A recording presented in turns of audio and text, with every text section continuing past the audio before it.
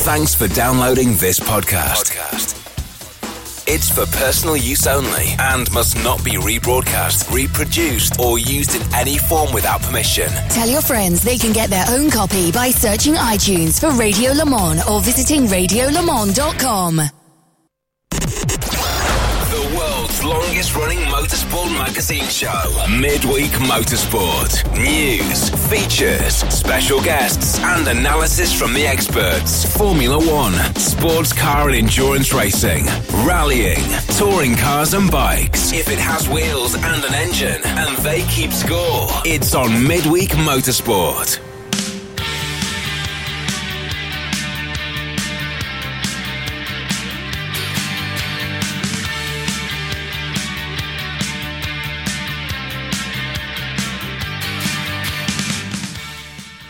Hello everybody and welcome along to a very special and now traditional episode of Midweek Motorsport just after 3 o'clock in the afternoon Eastern time.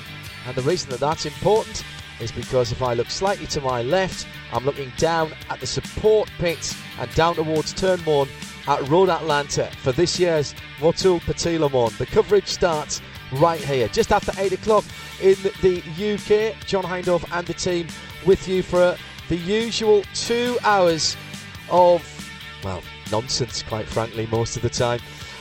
Interspersed with some people who know what they're talking about this week because we've got some special guests coming in. Tim Gray is over and up in London. Good evening, Tim. Good evening, John. Oh, I'm a bit loud, aren't I? Panic for a moment there. I thought we were going to get a longer delay than usual. We have cut down the satellite delay. Tim has been beavering away on that. We've shortened the piece of string. We've managed to find... It's the reason why the Millennium Falcon actually could do the Kessel Run in around about 12 parsecs. Because a parsec obviously isn't a measurement of time, it's a measurement of distance. So it was normally 18 parsecs. It's a very long distance though. Yes, it is. It's 3.27 million light years, I think, a parsec, something like that. It's so long, in fact, that distance and time become one. They bend together. But anyway, they could do that because they were effectively taking a shortcut. And you can't shortcut time unless you're Colin Brown, who may well be on the show later on tonight. On a packed programme this afternoon. But we'll not go into quantum physics tonight. The space-time continuum right now. Yeah. No, probably best not to. On a packed programme tonight, or this afternoon, if you're here at the track. Or tomorrow morning.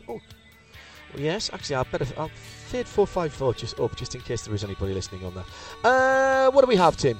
Well, we have all the usual features. We'll have some news. We'll have some special guests. You've already tempted us with one of those. We have our regular contributors. Some of them, at least. I think we have quite a lot of them, although not all of them all the time. I know that one of them has to disappear half an hour into the show and maybe back later on. We might have a pointless press release of the week. We'll have some things that Nick likes, some things that Nick dislikes. Nick doesn't like, yeah, okay. And we'll be talking about some young people. Excellent. We'll have some tweets and get in touch with us. Yes, tweets as well. At Specutainment. Let's kick off with a little bit of housekeeping. See what we've got tonight. Let's see. I'll just say.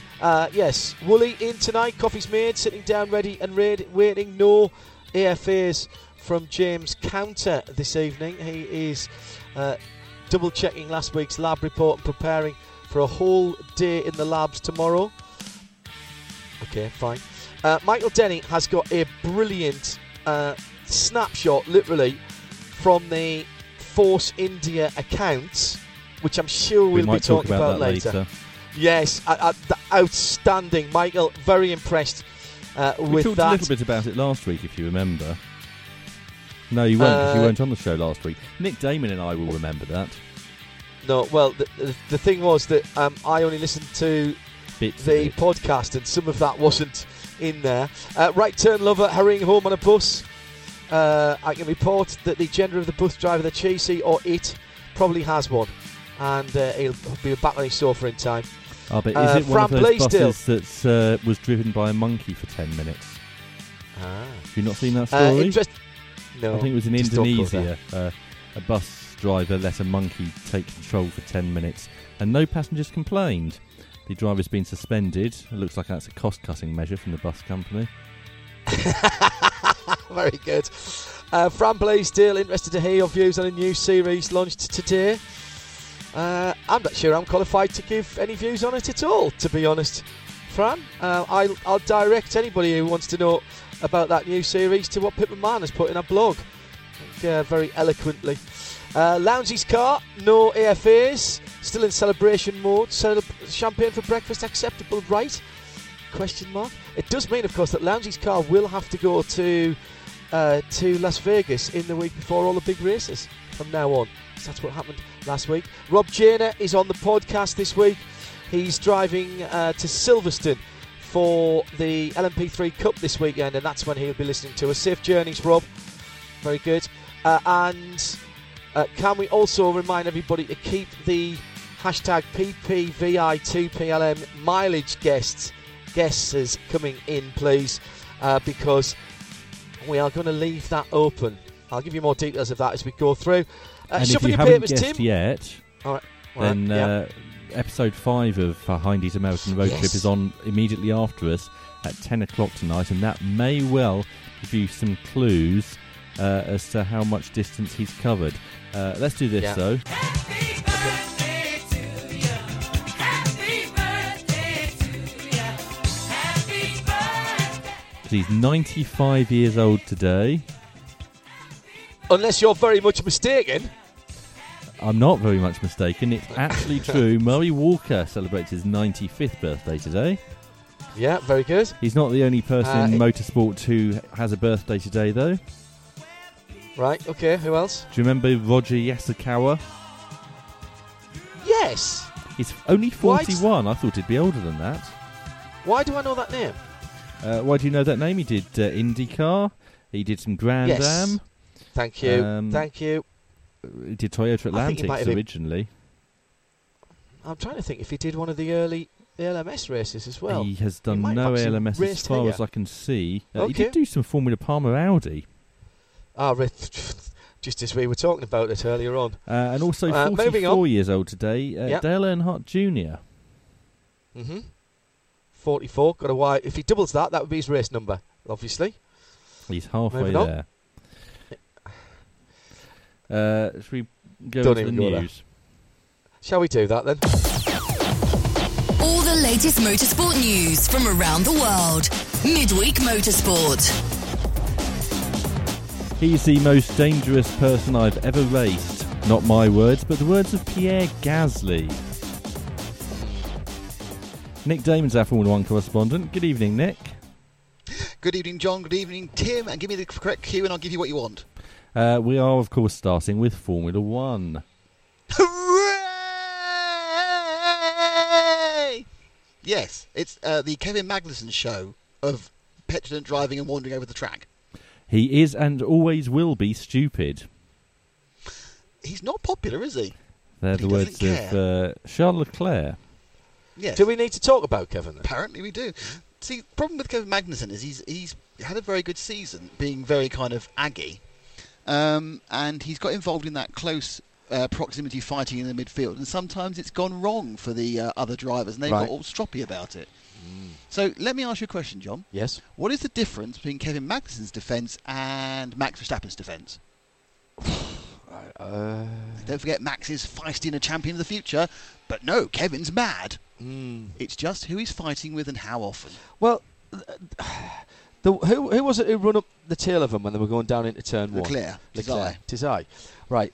Well, I need to take exception with how that's being described, because all of the commentators that I heard, and I had to watch the Grand Prix the wrong way around. I watched the second half first and the first half second, after a bit of a big night out, and I got in so late I missed the first 30 laps. Sorry.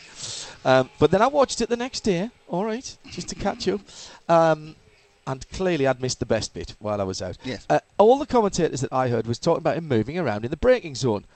And then, in the next breath, saying, oh, and here's Hamilton coming down the first corner. Of course, you don't brake for that anymore. It's just flat out. Well, it's not flat out, he's off. Well, but it's not a braking zone, is it? So he's allowed to defend. Harvesting zone.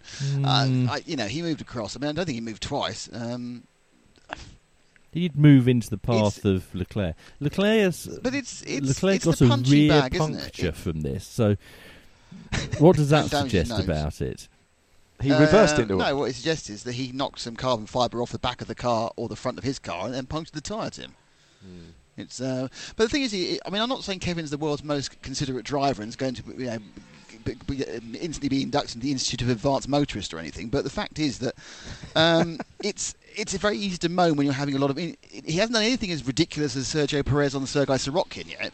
No, true. And I just think it's sour grapes. I like Leclerc. I think don't forget Grosjean was pantomime villain 5 years ago and everyone picked on him, and now because Magnussen's pantomime villain, they're picking on him. I'm not saying he's in the top 3 people I'd want to overtake, but none of them is that considerate. And of course you've got to remember that because they are so tight between them, there's going to be a lot more times that one or t'other is trying to overtake the other, and the result of being overtaken is significantly more serious. Now these are drivers who literally just let the top 6 cars go by, so should they really get stroppy when it's hard to pass someone's trying? If you haven't made up your mind about Kevin Magnussen, you now have another 2 seasons in which to do so. Yeah, exactly. But he had a difficult first season with McLaren, not as difficult as stuff with Van Dorn's or anyone else's.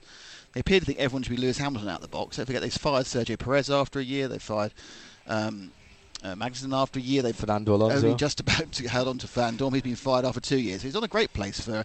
Lando Norris should be a little bit worried. So Lando Norris' first and final year in Formula One with McLaren. Well, who knows? But they are a different organisation now in that they are, hopefully at some point, they might get a little bit humble and stop trying to point out they're marvellous when everyone's going, Best chassis on the grid, Nick. oh, it was last year. What's Yes. gone wrong this year? Yeah. Oh, hang on, no, it was rubbish the whole time. Yeah. Lando Norris has been showing some humility over the weekend, hasn't he? Well, he's just saying that they're going to have it's a long road upwards. It's not and what we're he be said, winning it's what he next year, did. and He swept the long roads upwards. he gave a birthday greeting to Max. He was very much sweeping, yes, and polishing, and doing other things, cleaning up the garage after the trophies? race. No, he's working in the garage. Good Was he? boy. Mm. Well, don't forget, he's that small, they can still send him up chimneys. Yeah, good point. And they can actually send him up the exhaust pipe. Mm. That's how small he is. I That thought sounds like a chimneys had Frankie been Howard film from banned. the 70s. Let's go up the exhaust pipe, my lovely. Don't stop, no, missus. No, I've got that exhaust pipe. No, stop. Carry on. Haven't the chimneys been banned on Formula 1 cars? They have. Very good. Yeah, very good. Oh, pulling it back to F1. Yes, did well there. Very good. What happened in the race? Getting ready for the RSL To the race. much, really. A microcosm of the season, really. Ferrari had a relatively quick car. Well, hang on, you've got to messed go up. back to before the start of the race if you're going to talk about the microcosm of the season. Yeah. Bad decisions, Bad decisions Poor on the wrong driving. tyres at the wrong time. poor driving by both of the cars, and then a mistake caused by over-eagerness. I think it's what we have said. We had this conversation. I can't remember how the car. I think it was coming out of Belgium. I said I think Mercedes will get it close back, but I'm absolutely certain they'll go to the last race of the season. I think that was after Belgium said that. It was a 17-point difference. And how wrong you've become. well, yeah, because what's happened is Mercedes have picked up, but also Ferrari have gone backwards. Well, I was going to say, is this? We've oft criticised Mercedes-Benz for being tactically inept. Well, and don't making the forget wrong decisions. that everyone. This is not like historical. This was China this Yeah, year. no, I know. They got Australia wrong. Yeah. They got China Yeah. wrong. They actually got Austria slightly wrong, but it didn't matter because both cars broke down. So my point is this Mercedes getting better, or is it Ferrari completely losing the plot? Now, we've documented what a difficult time it's been for Ferrari because of the loss of Sergio Marchionne, and that can't have helped. I don't think anybody who is passionate about anything would find that an easy situation to deal with. I think the issue is, and I think it's hard to discuss this without falling over stereotypes of nationalities. But let's just say that what the Germanic Mercedes have done is sit down, analyse all their errors, and try and work out how they can improve them. Be that their operational problems, their speed to react, well, they're still a little bit slow, but it's got better, the issues with the car, and they've done it in a very logical way. Ferrari have become completely distracted, unfortunately, entirely, I believe, due to the death of Sergio Marchionne, who was a very, very dictatorial in the best possible way, Charismatic solid, leader. charismatic leader. leader, suddenly he's gone, massive power vacuum, everyone going, whoa, good, fighting for places, doing, employing Charles Leclerc. There's grief as well involved there. Employing Charles Leclerc because that's what he had wanted, even though Arthur Benny said he'd rather keep Kimi for another year. So not running with how the team wants to. I'm not saying it's a wrong decision, I'm just saying it's indicative of the issues. Yeah, I see. And you kind of feel that they're all running around trying to work out where they stand in the organisation, rather than working out how they continue the season to beat Mercedes. They've had a problem with their... Vettel's made some bad choices as well. They've had some problems with their upgrade package not working the last one. It came off the car again, so they've had, as often happens, a little bit of a drop in the development stage. There's also this situation where they have lost engine power or engine usability, keep denying it's anything to do with the sensors that have been put on the FIA, but there's cause and effect there, so much that everybody was moaning that people knew about it. And this complaints about the sensors, about using the batteries in a special way, because they have two batteries rather than one. We talked about this quite some time ago, where the way that Ferraris were punching out of corners particularly looked very interesting and very impressive. And you spoke to one of your insiders in Formula One, of which you have legion, none of which will ever be named.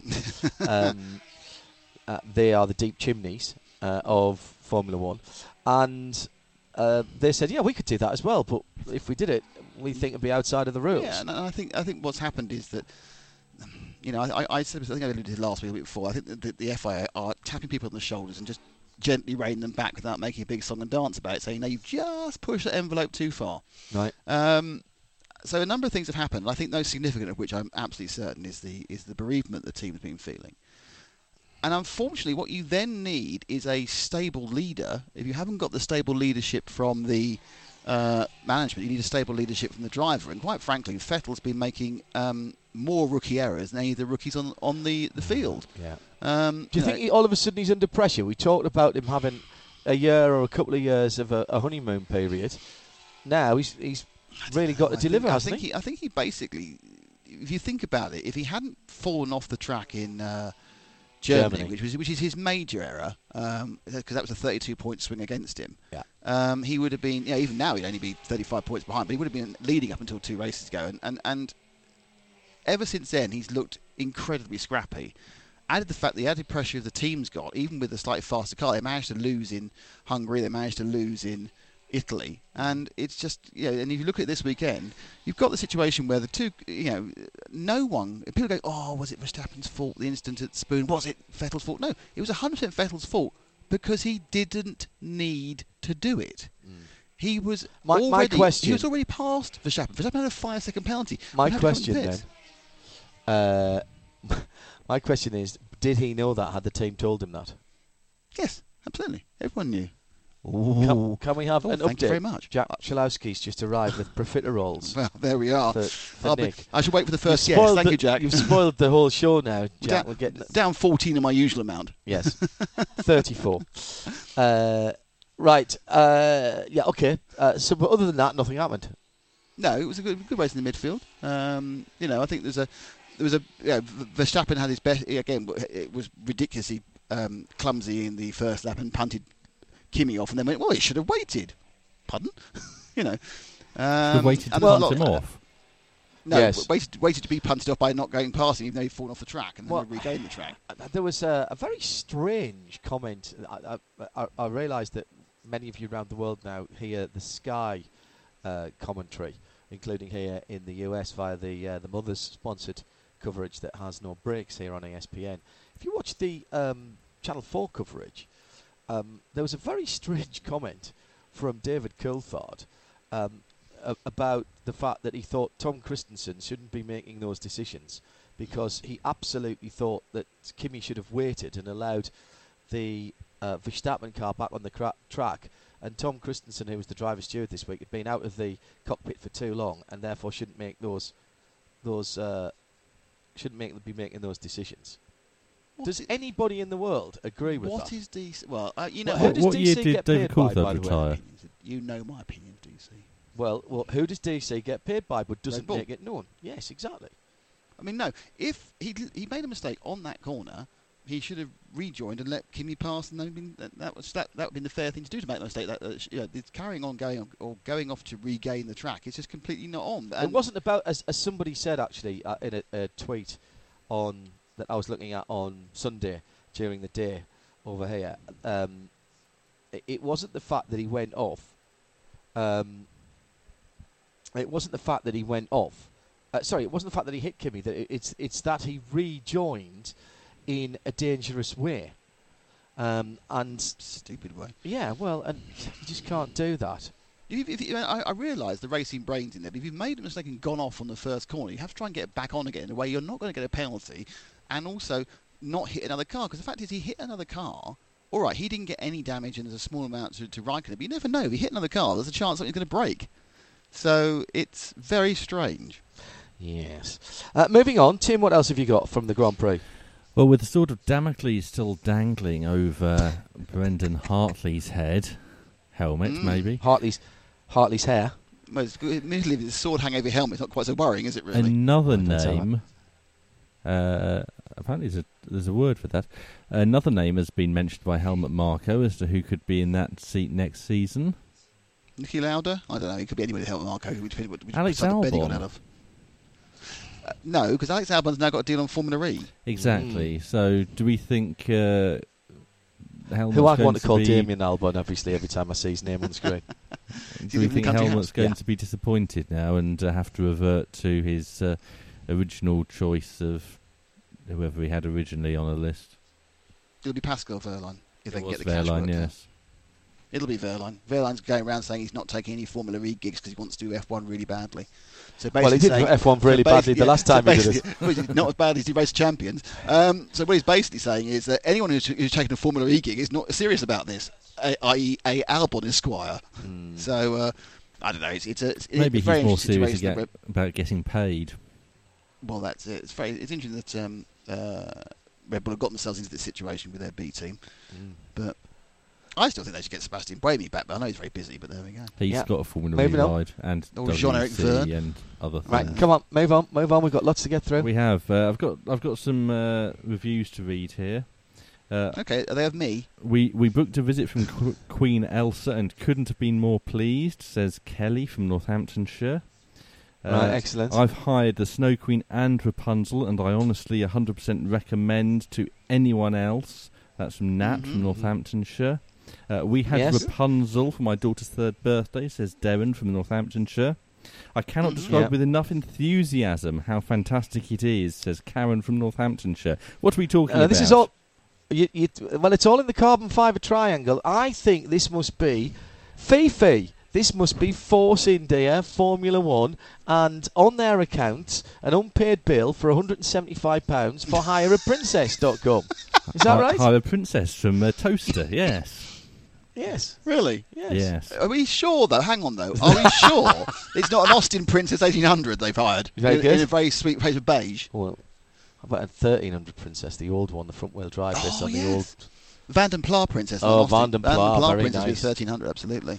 Only old sad blokes like us would think of that. This has come to light how, Tim? Well, I saw it because one of our listeners tweeted it. But actually, first of all, Christian Silt tweeted it. And you've done a bit of digging, though, since then to find those quotes. That's very good. So what do we think this is? Is this like a children's party thing, then? It is, yes. Has Vijay Mallya got young children? Well, it may well have not been for a children's party. It may have been for a corporate event or... Why would you hire a Disney princess for a corporate event? Not necessarily a Disney There's princess. no way... It could be any princess. Other princesses are available. The Disney ones are very popular among the under fives. Name a princess that an under 5 would be chuffed to see who's not in the Disney stable. Now you're qualified by chuffed that an under 5 would want Princess to see. Grace of Monaco. I was going to say Princess Diana. Neither of those. Princess Eugenie. Let's be honest, Princess Diana and Princess Grace, neither of them got a good driving record, have they? Oh no, I was going to say that she's a Duchess of Cambridge, the Duchess of Wales. Yes. The only place you're going to find a decent Princess of Wales pretend princess is in the Disney stable. All right, okay. Tied them all up. Disney Don't forget they're expanding, buying all of them. They have bought them up and they've also expanded them as well. The definition of princess got much wider. Right. To be more. Pocahontas, Snow Queen. As well. Snow Queen Moana's shouldn't in be it as well. Friendless princess. Yeah, Moana is. Who was the one actually, in Mulan? You're pronouncing that wrong. That's Mona. Is it? Okay. Mulan? Yeah. Who's in Mulan? She's the Japanese character. Yeah, so basically, what they've decided to do is they're going to empower every single female character they have.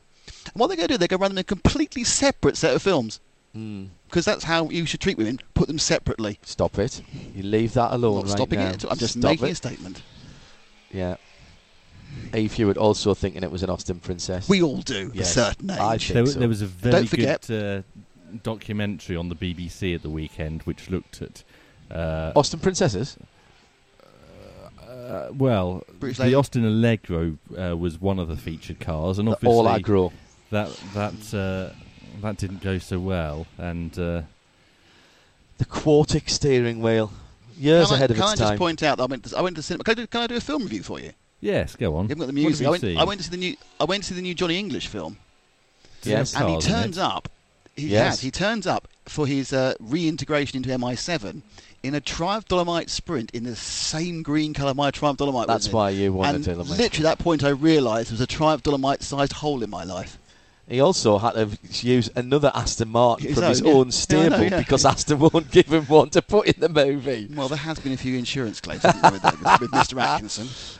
Anyway, you're listening to Midweek Motorsport. Oh, and it's quite funny. Right, okay, good. It's coming up to 8:30 in the UK. That's nearly 3:30 here in Atlanta. We've got overcast skies, but a little bit of blue just blowing through. Hurricane Michael on its way, apparently, which may cause some issues through the early part of the week. The later part of the week. I was going to say it's And, Wednesday already. Yes, I know it is. Can we do a quick sports card guest, please? If a hope guest is so. ready, then do a guest. Listen, And right, we hang can on then, talk Tim. about, This is some more sports cars later on. well, hang on. So this is a test for you. Normally you set us quiz. Who, Tim Gray, is our mystery guest? Describe yourself. Describe myself. I started racing Porsches, Yeah. and now I'm racing Lamborghinis. Okay, stop there. 5 points if you can get it from that, Tim. It's like how many hats, isn't it? It is like how many hats. Diddly-dee. Okay. But I was given a list of all the potential guests that we were having tonight. Yes. You can't look and at that this list. is not someone Can't who was look on at that you. list. There we are, you see. Tell us. We'll keep going. My first IMSA championship was in GT3 Cup. Very good. And he comes from a racing dynasty. Yes, Ooh. both my parents race. Huge clue. People are shouting at their radios now. Tweet in, I expect you, Tim. Come on, Tim. Something I'm that we're not just going to going get to this use weekend, but we the, once had at Silverstone at the WEC. Snow. Oh, very good. Madison Yes, Snow. good. it's Madison Snow. Excellent work there. Welcome Yeah, but to Madison. How many points is that? That's worth? 0 total? points. Okay. I think Good I to should have get you. one. Lead. No, okay, we'll give you one. Coming Sorry, into could the you turn me off to eat profiteroles? Yes, you can. Coming into the weekend for Paul Miller Racing at Lamborghini, you and Brian Sellers still leading the championship, but it's getting And tight. we plan to be leading the championship on on Saturday, on Sunday. Yeah. Yeah, okay. Does the pressure ramp up? I know you. It's always good to be. Is it good? Actually, I don't know. Is it good to be in the lead of the championship at this point? Yeah, it's good. There's pressure to be in the lead, but you'd never want to be going into a race, in second in the championship, trying to go for the championship. Mm-hmm. The pressure is not. It's definitely on right now, but it's hard to feel it so much as that I haven't been in the car yet this weekend. So I was today down at the down in downtown Atlanta with him, so doing some press stuff. Yeah. So that takes it away from, being at the racetrack. So Yes. it makes it easier to calm down. It's been a heck of a battle all year between you two and someone that we didn't expect to even be doing the full season, and that's Catherine Legg in the Michael Shank racing car in the Acura. It's been a good-natured battle out of the car. What's it like on the track when you're racing against that 86 car? It's been fun. I mean, Catherine's definitely fun to race with. She's usually the one that's in the car when I'm in the car. I wish her co-driver would be the same all year. That way there'd be, two of us going for the championship. But, I mean, we've had some good races for sure.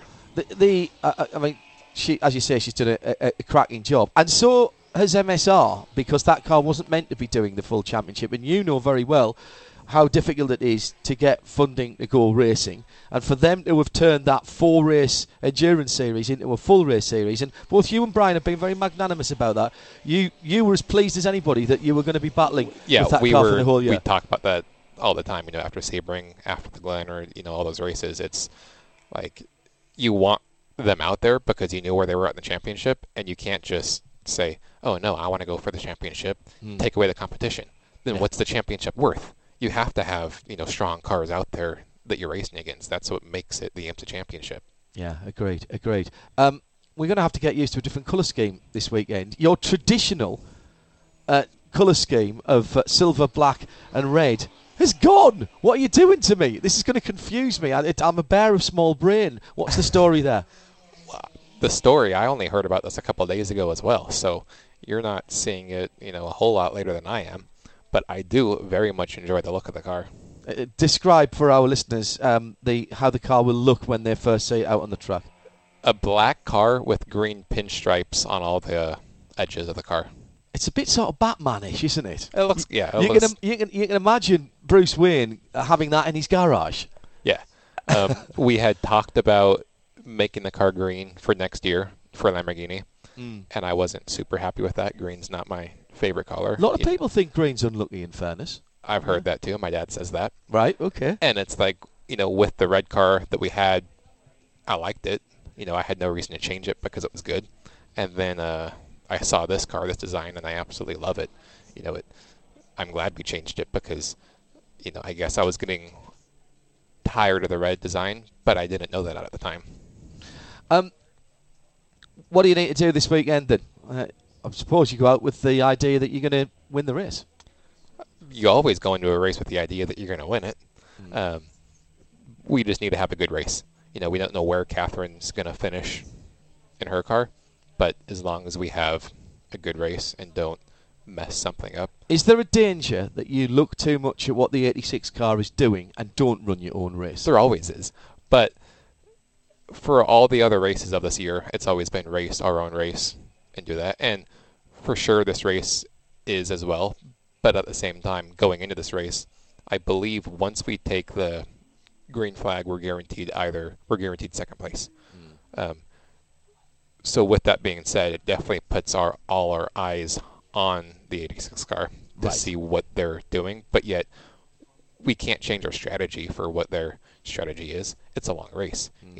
They can start out leading. We can lead in the middle. We can lead at the end. They can lead at, it can. And we've go back seen and that forth. this year, even in the shorter races, never mind the long ones, Yeah. where at different parts of any given race in the WeatherTech Championship, any one of the manufacturers, any one of the cars from the manufacturers from GTD might have a good section of the race. It's because one move in the beginning of the race, one call that doesn't affect the end of the race, changes the whole middle of the race. Yellow comes out. Do you stay out and gain track position? Do you come in and go for fuel? All of a sudden, two people are on, as far as looking at the timesheets, completely different areas of the track, but yet one person has fuel in the car and they're, a couple positions down. The other person's in the front. They have to make a pit stop. So that's it's very difficult to watch the IMSA races and just pull out your phone and see, who's in first, second, third, and actually know who's going to be in first, second, third come the end of the race. All the family here this weekend? Not yet, but they will be. What's the bro doing? What's the little brother doing at the moment? He's in college in Boulder, Colorado. Right, so no racing for Not Mackay right at the now. moment. No, No? he took the college route. I took the, what am I doing over here, race car driving route. And I know that there's a race to be done, but seeing as though you talked about next year and the potential for the car going green, what's the plan for next year? Same old? I hope so. I love the team, Paul Miller Racing. I really much enjoy driving with Brian and learning from him. I see no reason for that needing to change, so that's what we're going to be pushing for. It's been a season, Madison, that you guys have performed consistently.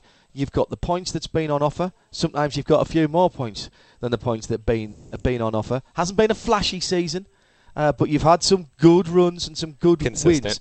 But that's a championship season, isn't it? Yeah. You can't go out there and win every race. Is that difficult for a young driver like yourself? And I don't mean that as a detriment, but you're still learning your trade. hell, you've been round for ages, it seems to me. But you're still quite a young man. You're a fast driver. Has it sometimes been difficult to say, do you know what, we're sitting in sixth. I think we maybe should just sit in sixth. Well, we never. I mean, as far as like on the track during the race, you're never sitting somewhere. You're always pushing to go, to gain that next position. But you have to kind of look at it and say, what's the risk? Can we gain that extra position? Yes or no? How high is the risk? Is the risk that we're going to just not gain the position, or that we're going to not finish the race? Yes, and good that's point. what we have to. That's what we've been looking at all year. How did your Porsche Racing prepare you for coming into the WeatherTech Championship? Single manufacturer racing, it's all tight, it's all racecraft. You're doing 50-minute races, so the car changes from the beginning to the end, the tyres do. Was that a good grounding for you? For sure. I'm glad Brian had the same grounding too, because it's made it easy for us to drive together. Every driver has their own driving style, depending on whether they grew up in open wheels or Porsches or Conti tire, whatever series that they were in. Me and Brian, at least for the last couple of years, were in Porsches. IMSA Cup definitely taught me, how to race, how to drive. The single make stuff is fun, just because there's no politics involved in it. So good point. It's fun, true, hard racing. But now, it makes it's nice with me and Brian, because we like the car setup the same. We drive the car the same. Right. So it's definitely, given us a stronger bond. Well, I wish you well. I hope the race goes well for you. I'll also pass on best wishes to Catherine as well, because we can't be playing favourites. I just hope it's decided in the right way. Yeah. You've had a great season. You deserve all the success that you've had so far, and pass on our best to Brian and to Paul and the rest of the team, because the team this year, I'm sure you'll want to say the team's done a cracking job. They have. We've had it's a great not car it's not been all year. plain sailing, has it, for them? They've done two engine changes. We've now. had some issues, and the crew's been there and done the work that needs to be done, and had the car prepared for the race. Managed it through the race weekend, and that's the good part about our team. Enjoy it as much as you can. Try not to get too nervous, and say hi to your mum and dad for me. Thank you. Madison Snow joining us live here on our special Midweek Motorsport from our race week build-up here to Motul Petit Le Mans. That will be on RS2. All of our IMSA coverage on RS2 across the weekend. Nick Damon is still with me in the studio, having eaten these profiteroles. And Thanks to there's some quite Jack. important news about that. What? They're two, and they're very nice. Really? Cinnamon, custard sort of things. Very, very good. Excellent profiteroles. Thank you, Go on. Jack. I've just had a slice of homemade fruit effectively, cake. if I have my own profiterole Sherpa, that'd be fantastic. I could actually hire one for the whole season until I can no longer move, as I'd be just be far. Oh, it's broken my phone. It's too on fat. the subject of hiring people and going back to Hire Not Princess, princesses. someone has suggested the princess from Mario Kart. Oh, very She's good. not a Disney princess and might appeal to the under fives. Might do. But We've got our own princess here. It's Shea Adam. Hello. And she Are you allowed to appeals do to the that? under. Is that not sexist and derogatory? No, absolutely not. She has magic powers. Can I point out Really? that About those. while Force India owed £175 to Hire the Princess, they only owed £91 to FedEx. Right. Was that for delivery of a princess? Clearly not overnight then. No. Or very far. It was for She came from separate, Neverland or somewhere. two separate separate. packages as well. Should we get back to the news? Yeah, do you... Yes. I think I've got about 4 minutes before I need to get next door for the Oh, session. well, you- Right, Shea's, might, and how long's your session? I'll have a 15-minute gap in between the two. All right, come back in between, and Okay. we'll do a bit of a preview for the weekend with Shea later on. Shea Adam joining us here on Midweek Motorsport here in the booth. If you didn't see the tweets earlier on, the pictures at Specutainment, and that's where you should be tweeting us at the moment. Where would you like to go next, please? Well, I'd like to Tim? stay exactly where I am in front of this microphone in this lovely That's warm good. studio. Yeah. Over the weekend, it was quite inconvenient for those of us in Europe because most of the big events were happening during our night time. There was Formula so 1 in inconsiderate. Japan, It's big in about Japan, you know. 1,000 kilometres in Australia, Super That's down GT under. as well. All Japan of them again. involved getting up or staying up through the night. Yeah, But- All night long. or intelligently using your DVR device and watching when you got up. Heikki Kovalainen was racing in Super GT. Yes. So what was it that kept Heikki Kovalainen from being able to sleep at the weekend? Too much coffee. He's had a new baby. Indigestion. Um, He's getting old. worrying about his Drank tax too much return. water. Oh yeah. None of those things. Right. It was the excitement from watching online coverage of Wales Rally GB. Really? I should have got the pre-recorded Nick's yay looking out, shouldn't I? Yeah. Nick's got his incredulous look on. Right. I can imagine that. I can imagine the reverse effect from highlights of. No, he's Well, watching live. live. TV. So- Live, he said live. Right. Well, even I can see that sending you to sleep, but not keeping you awake. Right. You'll upset Fran. No. We've had a conversation about that. We've agreed to disagree. Sebastian Ogier secured his 5th victory. Did he win? Following an enthralling final leg duel through the North Wales forest with Jari Matti Ladwala. Right. And reignites his bid for 6th consecutive FIA World Rally Championship crown. Well, hang on. Where do they go next then? Australia. They only Australia. have one rally left this season. We'll come on to that in a moment. Oh, okay. Did you watch any of it actually, Tim? I have Tim was got working. it on my DVR, but I didn't have a chance to watch it due to the What was fact it on, that I was Channel 4 or sleeping. something? It's on Channel Was it 5. actually on 5? Okay. In the They actually UK, showed the that Power is. Stage live, Wow. and BT Sport showed lots of stages live. Did that? Ben Constantinos was working on it, wasn't he? He was. Our He Ben, was yeah. doing radio though. Oh, was he? Yes. Well, like He, us, he it's the did face a of bit radio. did a bit of TV, but he also did some radio and some picture I live saw of stage him- stuff. The picture I saw of him, which he tweeted with, I'm sorry, I don't know, Bexy Wexy, what's her real name? Becky Williams. Thank you. It was pretty obvious that wherever they were doing their TV select radio, there was no heating because they're all wearing about 47 layers. Right. Have you been to Moving on. D-side in October, Nick? Well, obviously not. I have. What? And Is that although where the I rally was- is based? D-side? Yes, that's where the service park is. And that's Right, where all the okay, broadcast things is have done changed. from. And Right. although How I things have spent changed. the last rally Wales rally that I did, I spent it in the warm and glowing company of Diana Binks. It wasn't enough to encourage me to do it ever again. Right. Wind this up quickly because I've got another guest. So, if you were listening to last week's show, you'll have heard me and Johnny Palmer talking about this, and I said that Sebastian Ogier would win, and he did. So there. Let's move on to our next What does that guest.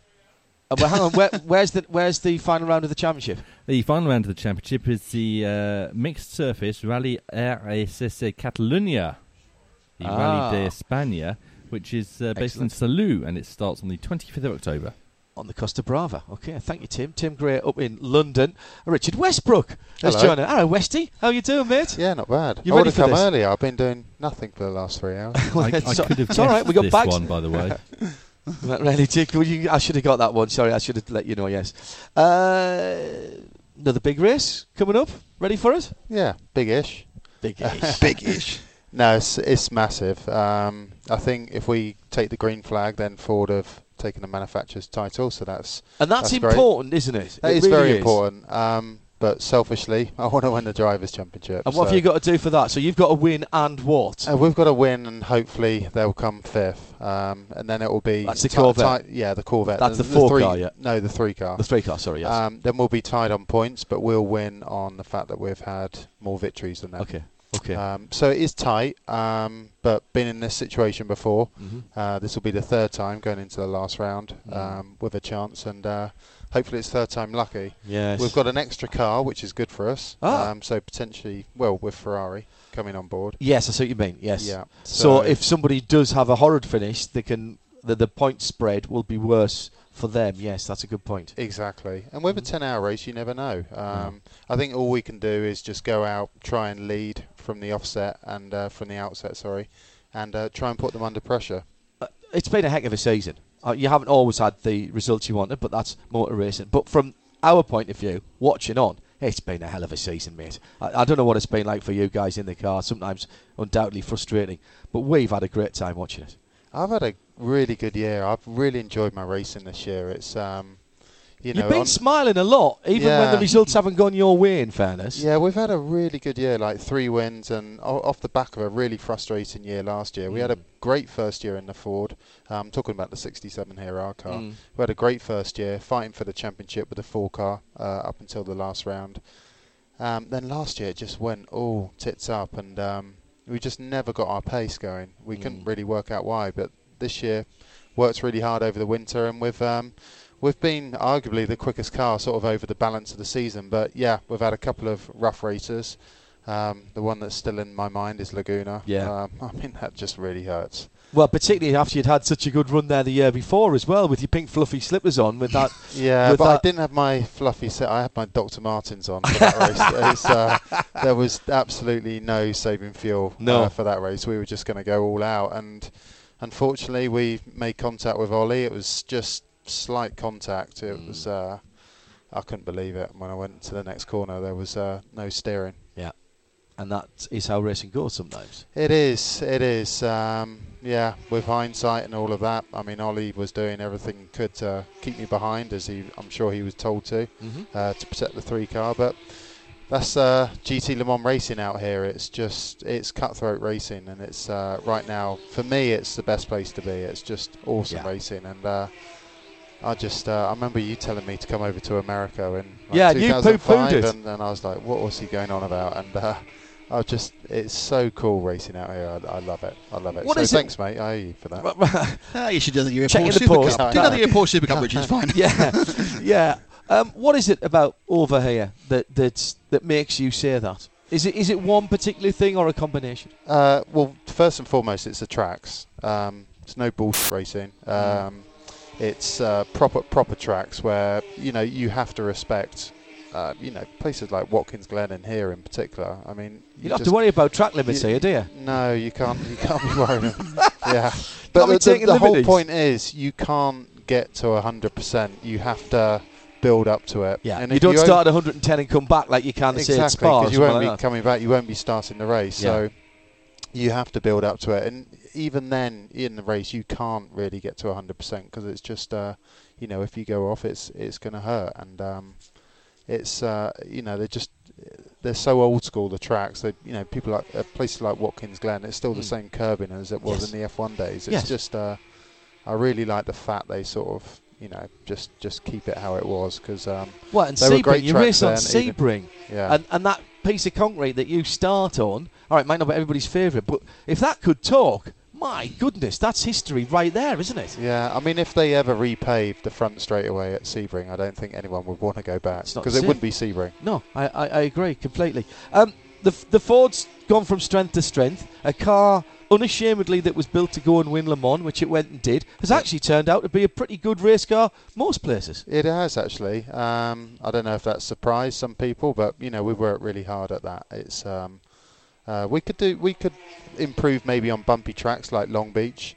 Having said that, we've had a couple of good results there, but never really fought for the victory. But places like here in Watkins Glen, the car is awesome. It's a real piece of machinery, and whoever designed that is a very clever guy. I agree with that. It's a real cool piece of kit, and it's just a pleasure to drive. I've said it before, like you come down the pit lane, you just feel like a rock star in that car. I like that. That's very good. Petit Le Mans, old school track. It's like a little bit clipped out of the Nordschleifer, maybe a little bit of, for British fans, bit of Alton Park, bit of Brands Hatch, Uppy Downey. Bit of Cadwell. Bit of Cadwell in there, yeah. Bit of Cadwell, yeah. I like it, yeah. Is it a track that you like? Is it a track you get on with? Just need to get rid of that last chicane, then it'll be Thruxton on a mountain. Yeah. How it used to be. Yeah. I mean, God knows how they did that. You've seen footage, I take I've seen footage. It's extraordinary, isn't it? Yeah, I went on YouTube because I was just fascinated how they didn't take off. But I guess the dip wasn't as big coming into it. But yeah, big balls going through there with no. I mean, it's fast enough now. God knows what it was like then. But no, a great track. Pretty simple looking track, but there's a lot of little nuances here where there's a little bump here and a little off camber there. Yeah, it's very easy to make a mistake. It's high commitment from the driver point of view, that's for sure. It's pretty high grip as well. Oh, okay. So it's actually I find the surface quite similar to Le Mans. Gives a lot of grip from the tyre. And like I said, it's high commitment. Always the first few laps here, you really have to catch your breath after just that remember first run. yourself what it's like. Yeah, and there's a lot of corners that are all based on muscle memory, like going into 4A down the S's because you can't see the entry. So it takes a while to get your brain in tune with your arms to sort of say, okay, you can't see the corner, but I am going to turn at this point. It's a great track. Everyone likes it. Because the driver can make a difference here. Yeah, they can. I have to say, just on the other point, I much prefer it now. That I remember we were coming here when we shared it with the WEC, whatever it was called before then, the LAMC, and it was just too many cars. Because people forget it is quite a short lap. Yes. It's only for a prototype, it's like 1 minute 10. So it's a short lap. So I think we've probably got the right number of cars on the grid right now. One of the corners that I like watching cars at, if I ever get a chance to get out of the booth and go up there, cars and drivers, I like to go to turn 7 that leads onto the back straight because it's a very simple looking corner, but it's one of those corners where you think, I can go quicker around there and go quicker around. Oh, I've fallen off. Yeah. It is one of those. It just pulls you in. And I always reckon if I can see a car that's going well and hooking up out of there, it's down the long straight. If you can take momentum through there, that's a really important corner. Simple, but really crucial to a good lap time, mate. It's an engineer's nightmare, that corner. It really is. It's you got it spot on, actually. It's one corner where it's difficult to set your car up for because as the day goes on, it just gets greasier and greasier there. And the fact that the exit's off camber and you're really relying on traction there, it becomes an issue during the race. And some cars are better at coping it than others. So it's a very difficult corner because everywhere else is relatively high grip, high load, but there is no load and no grip, and it just gets worse throughout the race. But then it comes back a little bit in the night. Yeah, and that's the beautiful thing about this race is that the track conditions, the weather conditions, everything can change here because it's going to be 10 hours long. It's going to be 10 hours long, but there's no point in having a quick car at 90 degree heat of the day. Is it a bit like Sebring in that respect? Yes, it is, and I would say even more so than Sebring. Really? The track changes that bit more. You've got to have a good and the fact that I shouldn't be saying too much. We have some options on tyres. So you would tend to run a different compound at night.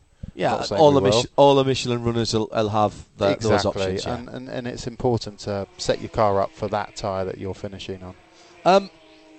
Can we talk about next year? What's happening next year? Does the programme continue? Are you part of it? Yeah, I'm part of it. Good. Yeah. Well, that's nice to know last this time. I checked, my name's still on the locker. As far as you know. As far as the last time I asked somebody like that, they're really panicking. Something like that. I said, why? What have you heard? What have you heard, Hindot? So we're doing another year, that's for sure. Right. And then that's a big question. What Ford's going to do after that? I'm sure you'll find out very soon. Really? Yep. Oh, is that a hint, or are you just saying? I'd like to know myself. How's the Ford experience been? I mean, it's one of those brands, isn't it? That's so. All right, it's a volume manufacturer, a global volume manufacturer, but has a rich history in motor racing. It does, and probably, for my generation, didn't really appreciate that enough. But massive, massive history. And it's just so cool, like the fact that the last 2 years we've been fighting head to head with the other big American brand, obviously Corvette. Yeah. And it's always been between the Ford and the Corvette. I mean, I'm sure Porsche and BMW are going to have something to say about that going forwards, but the last 2 years that's the way it's been. So it's been a fantastic, fight of the major brands in America. I've just loved being part of it. It's such a cool program. The atmosphere is really, really good. I think a big part of that is the fact that Chip's running the show. And what a history he's got as well. Yeah, and he the just whole has a knack of, what I find with Chip, he and the whole team is that they definitely get the best out of their drivers. They create this environment where Unconventional or Yes, different from what you've had in the Yeah, past? definitely different. Polar opposite to another manufacturer that I race for. Yes. Which, I'm not Okay. going to say. No, it does. But just a different outlook and a different way of thinking. And Chip is very much he was an ex-driver. Yeah. And I think that's key really. He wants his drivers to perform at the top, and you see Scott in IndyCar. Say no more. Yeah, 18 seasons now that he's Exactly. been with the same team. That's an extraordinary thing. So the rest of the week then might be a bit of bad weather coming in Thursday. Good. You happy with that? Yeah, definitely. I just wish it would last longer, because apparently it's going to be dry on Friday. But yeah, the more rain, the better. And when do you guys qualify? I haven't even looked at the timetable yet. Friday. Right, okay. Friday. And I think Is there a pole position lap for you in this? Is there what? Is there a pole position lap out there for you here? Yeah, I think so. The battle think for I had pole in it, GT Le Mans has been yeah. fantastic this year. I think last year there was like a 10th between the top 5. Yeah. And the year before, I think I got the pole the year before. Well, everybody's doing the full session, aren't they? And he's almost last man out gets pole. Exactly. Like here, there's not a lot of degradation in the tyre throughout a qualifying session. The track's very clean, and it's really just fuel load coming down, which is making the car quicker and quicker. So you quite rightly said that it's the last man out is the quickest guy. End of the season on Saturday night. Yep. What is Mr. Westbrook doing after that? You're going to do some more driving, or are you going to take some time off, spend some time with the family? We've got a new tyre from Michelin. So there's going to be a lot of work on that, because it's a completely different tyre. Oh, really? It's not even round anymore. Yeah, it's not even round. It's white. It's square. It's hexagonal. It's the way to go. It's the avant-garde tyre. It is really, really different. We did use it at Le Mans this year. Right. So the wet guys are running it, and it definitely requires a different setup. Oh, really? But that's the same for everyone. Well, that's a little bit of a challenge, because the circuits over here are so fundamentally different from the smooth Formula 1 style tracks that the WEC run on. Yeah, and that's going to be the challenge, because the tyre was born, let's say, in Europe, testing on those sort of tracks. Is this the tyre you're evaluating, or the tyre you have to use next year? It's we're locked into that tyre, and I think everyone that, because all the manufacturers here are in the WEC or Le Mans, so that chart, as I understand it, that tyre was already chosen, so there's no wriggle room on that.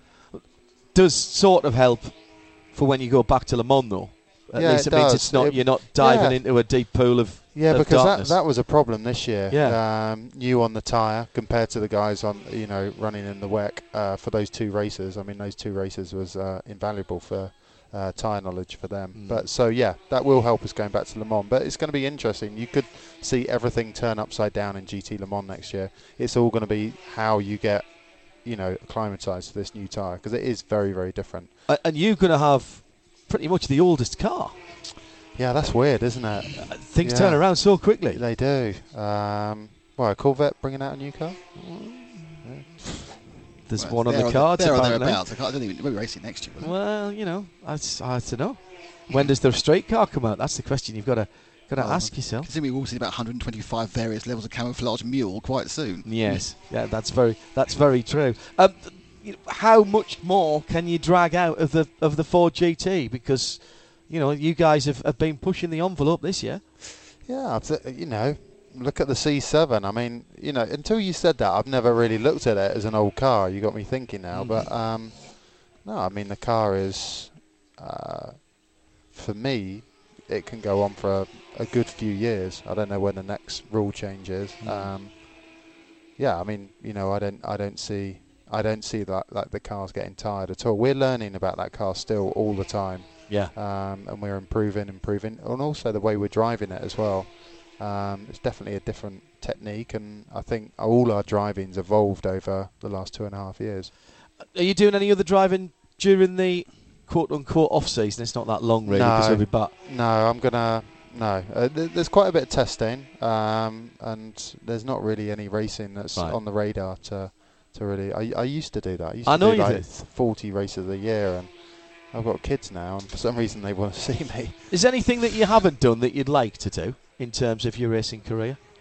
You've achieved such a lot, Richard, and you've been such a great ambassador for, I think for the sport. if I look back on, the last few years, I've definitely come second too many times in big races, and that's a real regret, and that's something that I hope I'm going to put right in the next couple of years.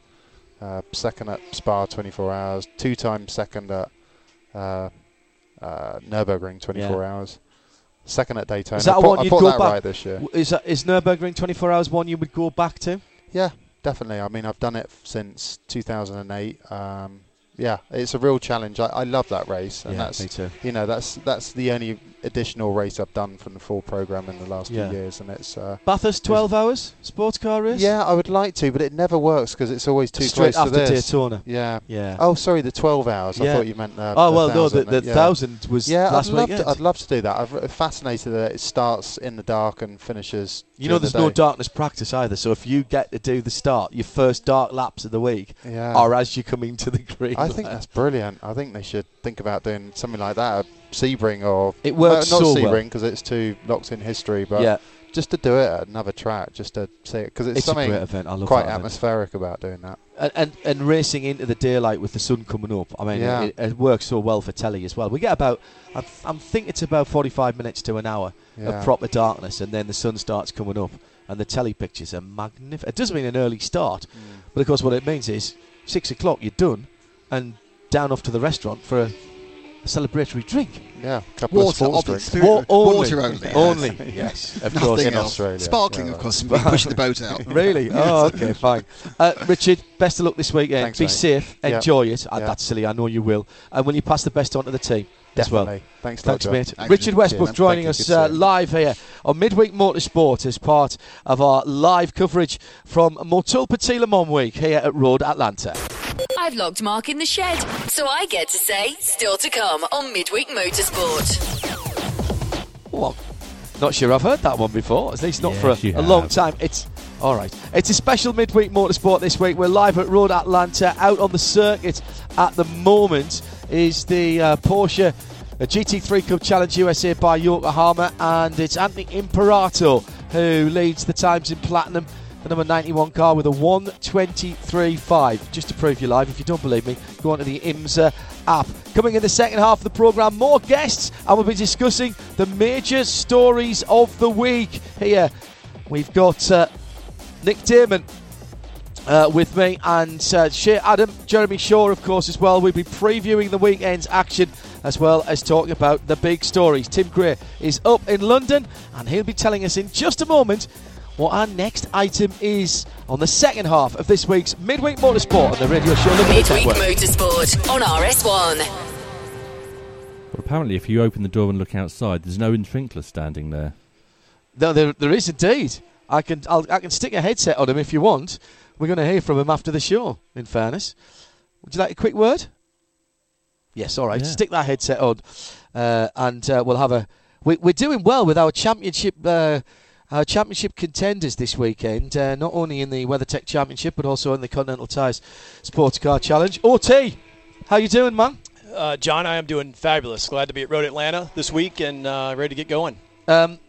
You were part of our Rennsport reunion to Petit Le Mans earlier on in the week, and that show will be playing out tonight directly after this show. So if you're still waiting for a few more clues as to the mileage for that, hashtag RRVI2PLM, the swag is intact at the moment, but keep the guesses coming in. That's straight after this show tonight.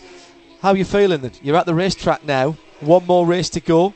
One more race for the Continental Tire Sports Car Challenge as well. It's the end of a fantastic relationship that you've seen a lot of. No, it is. I've been here since the beginning with Continental Tire, and obviously before that, but Continental Tire has been a great partner to this series, and IMSA and Grand Am back in the days before the merger happened a few years ago. But I'm so excited what we got going on this weekend at TGM and Mercedes-Benz, and obviously with Continental Tire here to celebrate their last race with us. Who's been doing all the arithmetic, the mathematics, and working out what you've got to do and when you've got to do it? Who's been entrusted with that this weekend? We've got some great crew. Joe Vardy, obviously, and then John Terry, one of our good crew members there, has been doing the math on what has to happen, and Hugh and I just been focused on driving. We obviously had the test day. The test day just ended for us about 30 minutes ago, and we ran about a little over a stint. We did about 3/4 of a stint on the car, and got a pretty good feel where we need to go, and how much you're going to see us run tomorrow is probably going to be pretty limited. Because particularly if the weather comes in. Yeah, the weather, and obviously our prayers are with the people down in the Panhandle that Amen. are listening, and that's a place that I know the Atlanta area, Nashville area, a lot of people go visit. We actually had a scheduled vacation there next week, and that's the least of the concerns right now about what we're doing next week. But hopefully everybody comes out of that safe, and everything's fine down there. Leading the championship coming in, does that put more pressure or less pressure on you? It's exactly the question I asked Madison Snow, who was our first guest leading his championship with Brian Sellers. More or less pressure on the shoulders as you come round to take that green flag on Friday afternoon? That's a great question, John. I mean, I think for us, we've looked at the second half of the year that we were kind of the underdogs in the championship a little bit. It's first year for the Mercedes-AMG GT4. We've been fighting some other issues maybe with the BOP. I'm not up here complaining about it, but it's been we've been struggling a little bit there through the season with that, with those issues, and we just maximized what the car is really good at. With the Mercedes-Benz AMG GT4 is really good at a long run and really good fuel economy, which we saw at Laguna Seca. Yeah. And so with the handling of the car late in a run, that's where we don't use as much fuel as some of the other guys. And so I feel like we've been doing what we do and focusing on us, and whatever the championship happens with the other guys, that's just what happens. And so I still feel like we're trying to take that tactic to this race. Obviously, we know the situation that we're in, Hugh and I do, and understand what's going on, but we came to Road Atlanta to try to win this race. I won this race last year and try to keep it going 2 in a row. Very happy moment for you with the family around you, winning in your final race with the Catanios as well, after, again, a great second half to the season. That was very emotional. It was, yeah, to have my boys here, and we talked a little bit about on an interview we did in Nashville, and thank you so much for having me be part of that, and my family and stuff, because my family means so much to me and my team, and we talked a little bit about that during the interviews, and what an emotional win for me. This place means so much to me, watching my dad race around here from a youngster, just being born in a crib around kind of close to the trees that we're looking at right now from the tower, and so this place emotionally means a lot to me. And if we end up wrapping it up on Friday here, it's going to be a big celebration for everybody at TGM. IMSA and this place going through a lot of changes in the last few years. A lot of them brought about by Don Panos, and you can hear Owen's thoughts on that when I talked to him in the piece for the Rennsport tour, Rennsport to PLM trip. But where we're standing now is about to go. This is the last event for this tower. This was my first place of work when I came to the USA, and this is the last event for this tower. It's going to be replaced by a brand new building. I feel quite emotional just saying that now, because I've always known this place and this view. This view, and so many pictures with this view. Yes, good point. With from up at turn 11 there, coming down to 12, and with this tower being here. And, that's the first I've heard of that, John, and it's an emotional time. I think it'll be somebody was saying the other day, and I will look to my screen, because the responsible adult, to get some information. But I think that we will be the last event in this tower and the first event in its replacement at this time next year. It's a full 12-month programme to rebuild, which will be extraordinary, because that will mean that I've ended this one. We were the first live broadcast on RSL. RSL were the first live broadcast from the new Daytona, which was a great honour, and a great honour. And we'll be the first race broadcast from the new tower at Road Atlanta as well. But this has been such a part of the racing community, not just around Atlanta, but around the whole of this area of America for so long, hasn't it? It has. I mean, this track means so much to so many people, and especially with Dr. Don Panos and the passing a few weeks ago, and the changes that he made here, and the investment that he made here years and years ago, back in the mid-'90s. And I still can't. I mean, when you see the old pictures of the pit lane that wasn't there before on the other side, how much dirt was moved? There used to be a motocross track there. Yeah. And so I don't know if you remember that back in back before the pit lane, the main paddock that's over there across the way from us, that was a motocross track. They moved a heck of a lot of dirt. A lot of dirt to accommodate that, and made this front straightaway really narrow. It used to open up and actually go down to a creek down here, where we kind of go up the hill there back of where the trucks are. And so definitely there's been change that's happened here before. I guess it's, we just have to accept the change that this tower is going to go away, and the face will look a little bit different here at turn 12. The track has changed as well down through the years. Think about the chicane at 9 and 10 and the dip there, the compression. But ultimately, the personality of the Road Atlanta circuit itself hasn't changed. Richard Westbrook talking about it just before you walked in, a high commitment type of track that drivers love.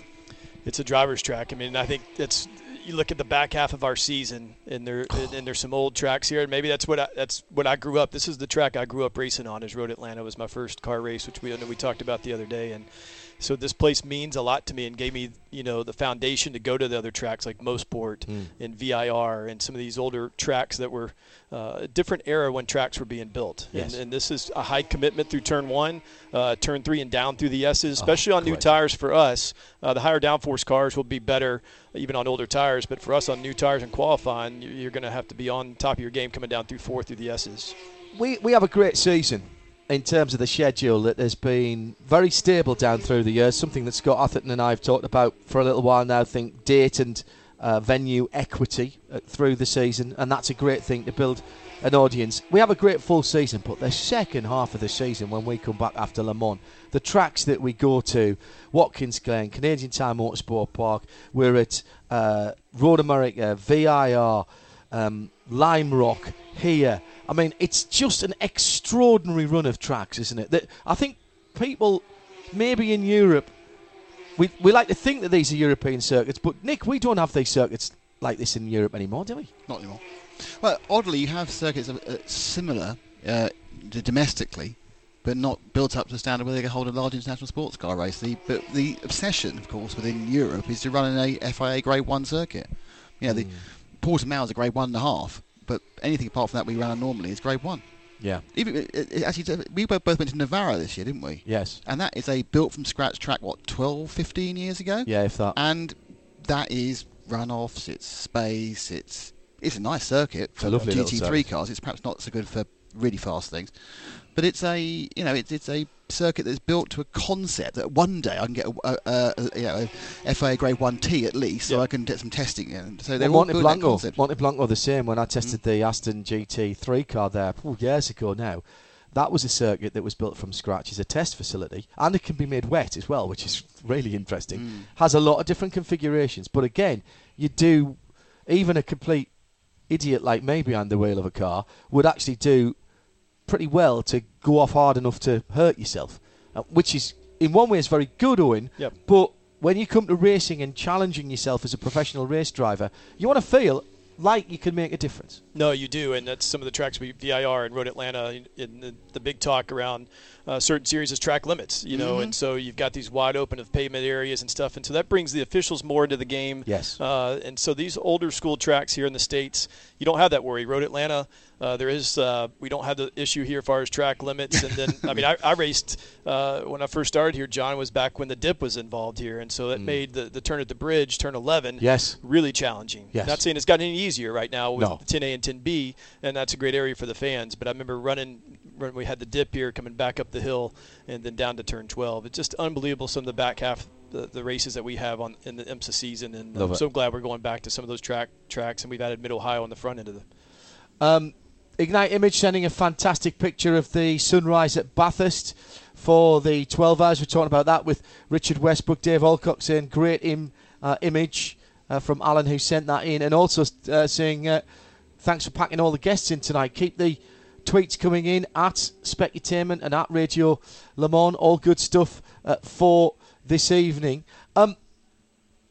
Talk about to Westy about what you do in the off season. What do you do in the off season? So your season effectively comes to an end on Friday afternoon. It does, but we've already got test scheduled. We're making the change. We're celebrating Continental Tire this weekend that they're leaving, but obviously it turns to Michelin next year, and the focus is already turned to that a little bit in testing. So we're going to be back on the track at VIR here in a couple of weeks after this event in November to do some testing on the Michelin Pilot tires, and ready to challenge ourselves with those, because that's going to take a different setup than the Continental Tire. And is next season fixed for you guys? TGM back with 2 cars? I'm assuming so. I mean, we've had not your decision to make. I understand. We've had conversations. I think the biggest thing that we've talked to Ted, Hugh, and myself has said, let's focus and get through Atlanta. We still got some work to do, but we know we've got a job to do to get ready for next season. So we've got a test scheduled at VIR. Then we're going to do a test down in December at Daytona, also on the new Michelin tire, and try to get ready for Daytona coming up, because it's 2.5 months away, John. It's here before we know it. Do you get any time with Jen and the boys? You said you'd scheduled a perhaps some vacation time. Will that get rescheduled to somewhere else? I just sent her a text this morning when we were talking. I may have dropped you in it there. Sorry, I apologize. No, it's okay. Jen's we, listening. Sorry, Jen. We were talking about what we're going to do, and obviously we're going to do something. And obviously a big day for us on Friday here. Not only the race, but I've got a wedding anniversary coming up also. So happy anniversary to my wife, and she's obviously a big supporter of what we do at TGM and myself and everybody. But the off season for me, I mean, it's a lot of training. I'm going to get back in the gym, and not saying I've taken the last month off, but I've kind of scaled back on certain things, getting ready for the season finale here. But then we'll ramp up the training pretty heavy in November and December to get ready for our long season. Yeah. So you've got to get that endurance. You start off with that long 24-hour, the long 4-hour race at the Daytona 24, of course, for you guys. We do, yeah. We start with the 4-hour race and maybe a 24-hour if we're involved in that race too. So we've got to get our baseline far as our endurance package done for ourselves to be ready to go for the season. Because once January gets here, it's really, really quick. Wish you all the best, mate. Thank you so much. Give the best to Ted, to the team. I know it is a full team with Ted and Guy, as well as Hugh in your car, and the guys working behind the scenes. Have a good one this weekend. Thank you so much, and thanks for making part of the trip from California. I appreciate that. No problem, mate. That's good stuff. Owen Trinkler, and you're going to hear that interview on our Ren Sport 2 Petite Le Mans run straight after this show tonight. There's some clues in there about what route we take as Nick stands on his... if only that was a rare occurrence. Yes, he manages even to do that when he's sitting down. Shea Adam has rejoined us and brought the rain. And it is now persistently. We'll quickly, whilst she we've doesn't got look anything Shea. like Annie Lennox, by the way. Or Dave Stewart. One more thing we're doing there. When you were going, there's just one more race. I was literally about to burst into Les Miserables. Really? Yes. I'll have a bath for that later. Right. Okay. PLM storylines. Sorry, Tim. Go ahead. I was going to say, while we've got Shea, can we talk about Bathurst? Because can't I know talk about Shea Bathurst? watched it in my bath. Right? Okay. No. Okay. It was talk about Bathurst. You may not have done the fastest Shea ever managed- Bathurst 1,000 kilometres. Yeah, because everyone was behaving themselves. We didn't have a big shunt. There were very few cautions. Any kangaroos killed? No, Okay. no kangaroos taken out. We haven't had that for a couple of years in the 12-hour either. They've been behaving themselves. The second drivers all... So was that 2 years of the bounce? Yes. Very good. Very, very good. All of the second drivers even were good enough that the pace was kept up. And normally their second drivers where it sort of drops off a bit. People just aren't as comfortable with the cars, the situations, the tires, whatever it is. That wasn't there. And there was one point in the race where, Tim, I'm sure you can talk about it a little bit better than I can because it was buffering pretty badly for me. But all the second drivers were in the cars in the top 10. And they were battling just like the primary drivers were. It was fantastic. I followed it mainly at a distance and after the event on Twitter. The distance of the Pacific, you mean? Well, yes, but I mean at a distance of time as well, because I didn't have the opportunity to be able to watch it online, and there was no TV coverage in the US. I managed to watch the whole of the Fox Sports pre-race show, where they did a really nice piece about how taking on as little fuel as you need in pit stops was crucial so that you could save time, because every tenth of a second counted. And then they went through a little montage of every Bathurst since 2006 and how close the margin of victories have been, sort of 0.1 seconds, 0.4 seconds. I mean, the greatest margin of victory in the last 13 years has been 4.8 seconds until this year. Because as soon as you run a piece like that, you know you're going to have a massive gap between the first and second place cars. But it's not really, though, is it? It's like closest finish ever. It's just because they have a late safety car. Yeah. I do find this disingenuous and false reporting by a number of series. It's not a close race. You've not had 3 hours of two cars door banging a second apart. You've had a late safety car because someone's made a mistake. So you've bunched the field up. Great for the action, fabulous, but that's why it's a close finish. Not because, I agree. you know, sorry. Completely agree, Nick. Completely agree. So what was the It could have been a much closer finish, though, had David Reynolds not been suffering in his car, Shay. Now this was one of the things I did follow on Twitter, and this was a source of some consternation, undoubtedly some comment, and a bit of controversy and there's been a lot said and put out there, but can I just point out that it was Greg Murphy who went over to do the interview once David Reynolds had been gotten out of the car.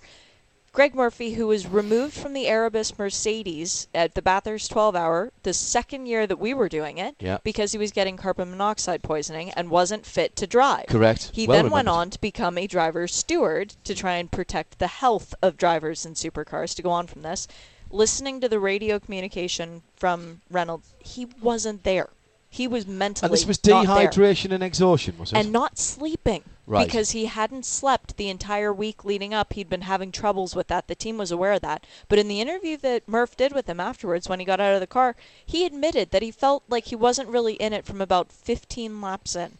Wow. Well, then why was he driving for that long? Why was he doing a triple at the end of the race? And Betty Clemenco's team, Erebus, that's who David Reynolds was driving for. She's nothing if not a savvy character. So what was there something else going on there? Do we know? Or is it just one of those things that you've got to shrug your shoulders and go, I think it's the latter of those, John, honestly. Right. The truth will come out someday. We'll find out what the driver was talking to the team on the radio saying that he was fine to stay in the car. Yeah. But everyone around the world was going, you don't sound Doesn't fine. sound good. No. Okay. Ultimately, though, a very popular win. I saw the tweet from Lounsey. He said he could hear the crowd cheering. The man is just pure class. This is his last full season in the championship, and another great race win. Number 7. Unbelievable. Makes me feel old because I interviewed him when he did his former 3000 season, which was like 98 or something. Possibly 97. 20 Did you years really? ago. Yeah. Yeah, Wow. and I'm thinking he was he was the big thing from Australia, which is why we were all surprised it was in at Mark Webber got to F1. He did a year and just wasn't big enough impact and winning well. Come as a year or two season, just never quite clicked in 3000. He's gotten 14 podiums at the Great Race. Yeah, which is remarkable since 1993. So 7th win at the 1000. Yeah. But he's also had success in the 12 hours. He's won the 12-hour twice. Yeah. Yeah. So that's 9 major Bathurst victories. He's got to come back and do the 6 hours as well, just to say that. He needs to. Just to say, run it in a production car, just to say that he has. I mean, he's going to be missed. Yeah. That was a popular win. It's not always a popular win on the mountain. No. Watching also some tweets about people watching old stuff when people getting booed on the podium, the old Nissan win, the Jim Richards day. Steve Richards in the car with Lounsey, great his for him as well, and that's his 5th or 4th? 5th, yeah. 5th, right. Sorry, I held up the wrong number of fingers. No, they were the right number of fingers. There just wasn't a thumb to go with it. Yes. That was fine. So popular win. Yeah, when Lounsey took the lead and the crowd roared, the mountain sounded like it was erupting. I got goosebumps when that happened, and could not happen to a nicer guy. It seems to have been universally well received. Yeah. Next time we're down there, of course, is early part of next year for the next edition of the 12 Hours. I have a suspicion that Lounsey will still be running in that. I would hope so. Yeah. Yeah. We need him and Lounsey's car. Yeah. Crailsey said pretty much that when he was on the show last week. Excellent. So good stuff. Among the spectators at Bathurst was one Scott Morrison. Right. Do we know who he is? Scott Morrison. He's Jim Morrison's son. He's the Prime Minister of Australia. Oh, okay, sorry. Oh. Do apologise, Australians. It wasn't meant to be insulting. I didn't know. Right. Actually, in fairness, Australia's had so many Prime Ministers recently, I don't think they know. Indeed. So not only was the Prime Minister at Bathurst, he also did a flying lap pre-race in a 2-seater with Mark Scaife. What, in a single in a Formula car or in a 2-seater? A 2-seater touring car. Supercar. Right, okay. Okay, fine, very good. Which actually was more than that because it had back seats as well, in which, in possibly the most shameless exploitation of one's child since John Gummer made his daughter eat a beef burger on the BBC News, he put his daughter on the back seat. In a child seat, hopefully. I wasn't paying attention to how old is she was she? sitting How on. old was She was she? about 6 or 7. Well, she should have her child seat then. Otherwise, he's broken several rules and he's a bad man. He's a bad man. Also there at the weekend, and we should have asked Westy about this actually, was a Ford GT. That Briscoe got to drive. Yes. Now, I've heard conflicting stories about that, whether that was an actual GT Le Mans race car, or whether it was a show car, which was effectively underpinnings from a street car with race car bodywork. Do you remember to get one of the old cars out? It did a 10. It did a 2 minutes 10. Yeah, do you remember the launch cars. of the Ford GT? Where they had that car that wasn't it because it was still being built. Do you think it could have been that? Oh, the one that was the little prototype with bodywork. There was another car with some bodywork on it. Yes, Sam Collins was very keen on that car. Why have we got WeatherTech? We don't. They are doing their fuel test. That's why the WeatherTech cars are rolling out to the pit lane. I just panicked for a moment. But we did have an MPC car be very confused, and to get to the pit lane for the IPC cars out of the WeatherTech pit area, they have to go contra race and then come back down into their pit lane. And instead of bothering with that, this guy's just doing a whole lap. Okay, no, that seems reasonable. Marshals are not happy about it. No, I'm sure. He's going to get a rapid knuckle, isn't he? Yes. Quick. Before the IPC 30-minute session start. By the way, who's quickest in the Porsches? Robichon. Oh, really? Ahead of Imperato. I saw Imperato's time early. And then was DeAngelis, but we're pretty sure that the 3 of Trenton Estep's transponder wasn't working because it said he was in the pit lane the whole time, and he definitely was not. Okay. And do we have the man of the moment, Roman DeAngelis? Is he here this weekend? Why is he the man of the moment? Estep's leading the championship. Yeah, well. And who's the new car this weekend? Do we have a special car? Jonathan Ziegelman is running this weekend in the gold category. He is running a livery that is the same as the car that my dad won Sebring in. Oh, really? Mm-hmm.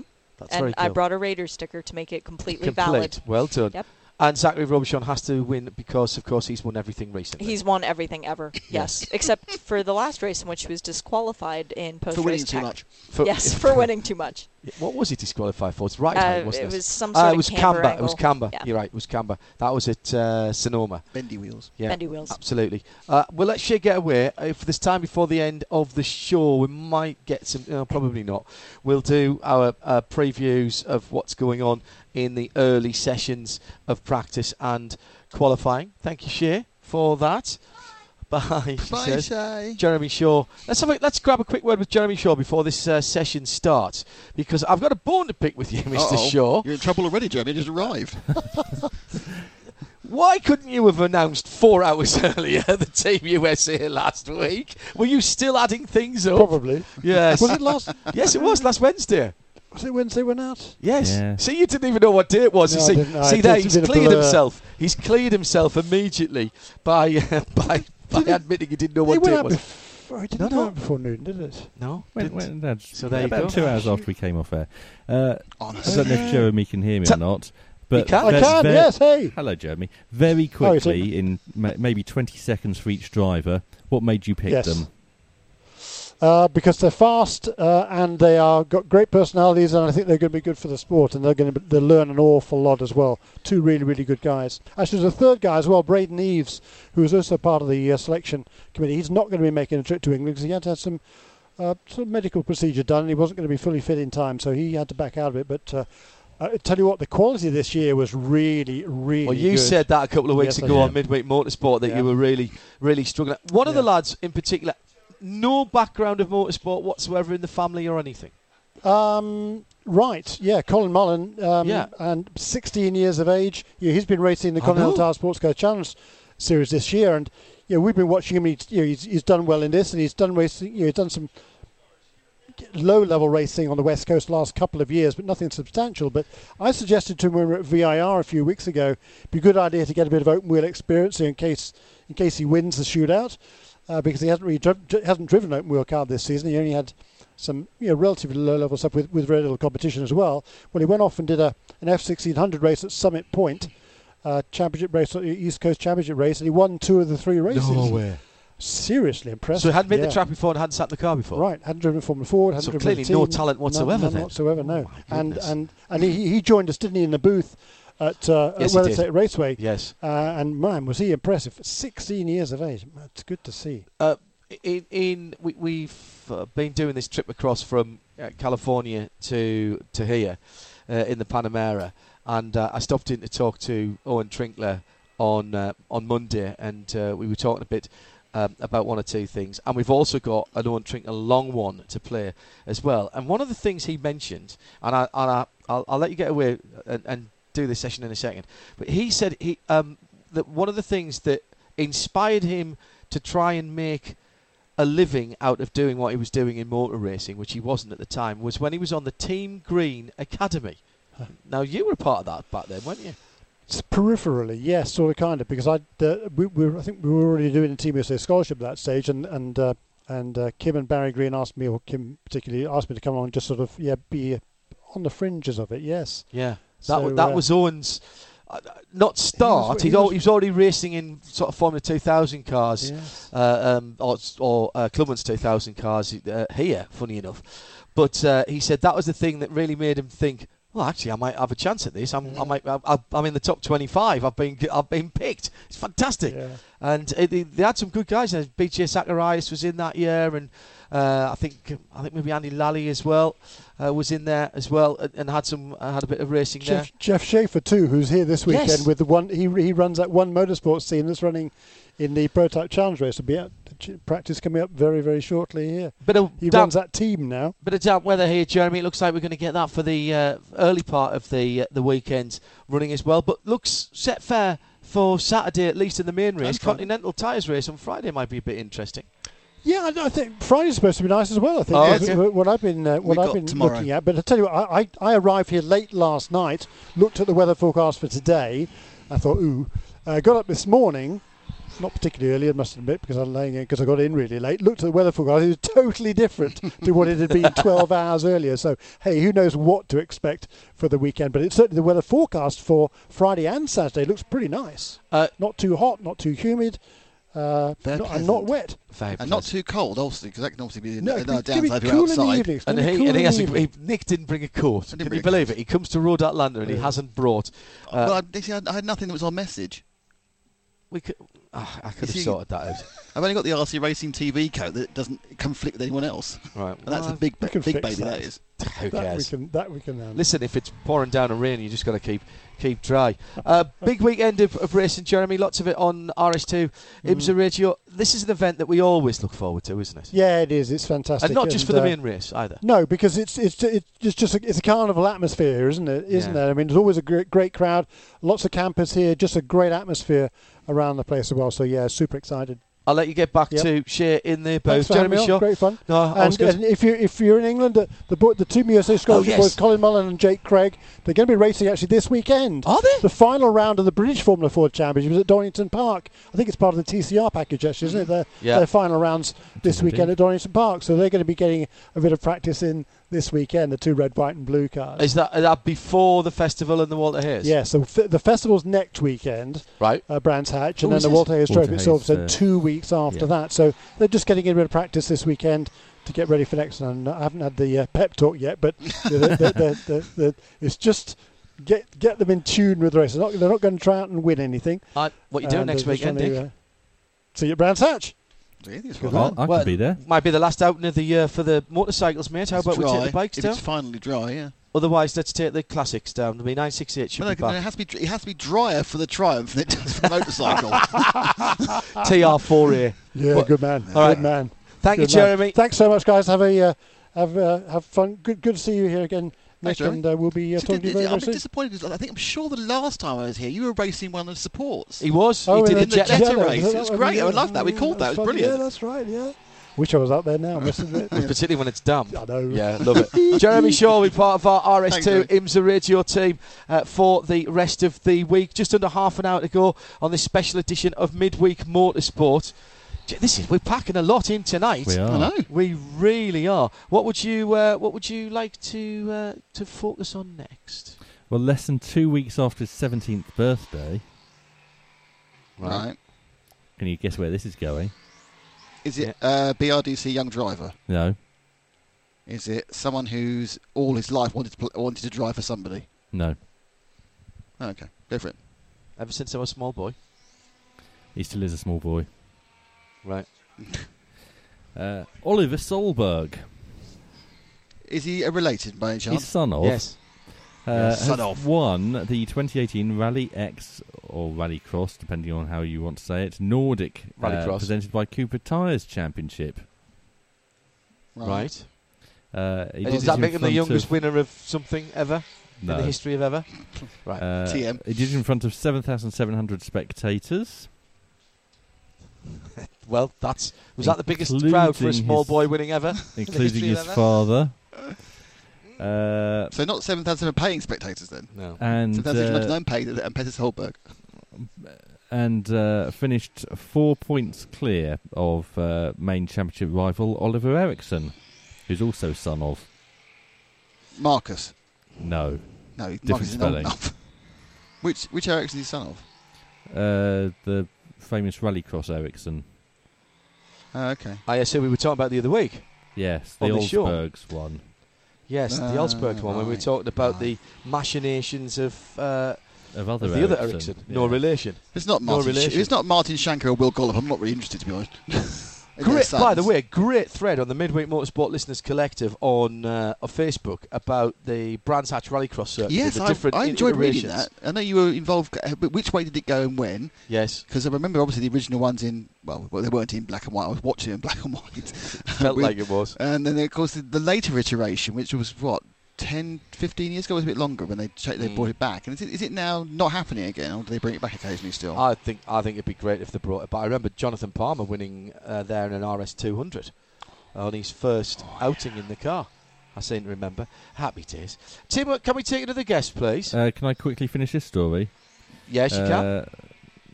It's incredible to win this title, said Oliver. 3 wins from 6 events is fantastic. It's been an amazing season. Thank you to the entire team for their hard work. I wouldn't be here without them. And the car that he was driving was a very old one that his father had previously raced in Rallycross. Was it an Austin Princess? It was not a princess. No hiring of princesses in Sweden. You know what it was? They're so posh, it's not an ambassador. Very good. You're spoiling us. I know. You're listening to Midweek exactly what I was thinking. Motorsport. 20 minutes just We are over so 80s. of the show to go. Nick Galante has joined us. Nick, how are you this afternoon? Splendid. Feeling really good. Ready for this final race of the season, final race of the Continental Tire Sports Car Challenge. Yeah, final race with a manual transmission too in the IMSA series. So Ooh, yeah, this is a historic moment. That's a great start. Everything else will be paddle shift from now on. That's right. Will you miss 3 pedals and a gear shift? I think I'm looking forward to the challenge of having my focus being put in different areas. Right. Yeah, it'd be fun for a little while. Been a great season. Yeah, for you wonderful. And the guys at BMW, and you've done it. I mean, you've just done an excellent job.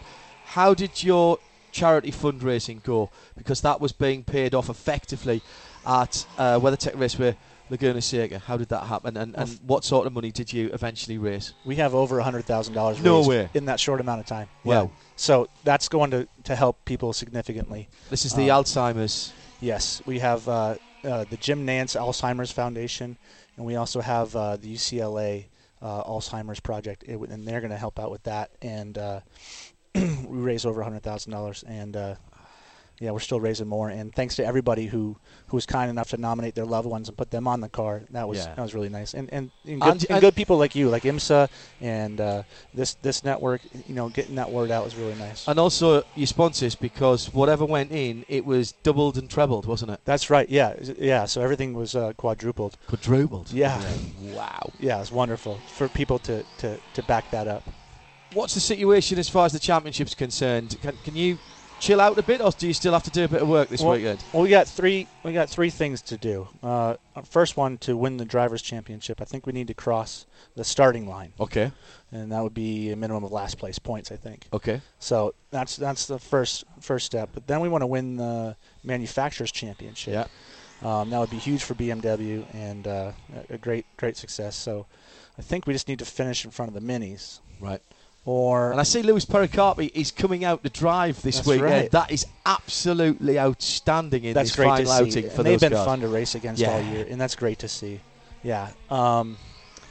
Also, we want to win the race, so because we're in the BMW Global Trophy. Yes. And so we could use it a couple extra points. I'm not sure where we stand in that, but I think one more win might be a good thing. What's the prize of BMW Global Trophy? Is it a very big trophy in the shape of a globe? No, because someone who's here won the Porsche version. Rob Renauer, didn't he? Robert Renauer won that last year, and he got a Porsche. He got a Porsche for the year. So, yeah. So do you get a BMW or? You know? Probably not. I think, to me, the prize is getting invited to Germany.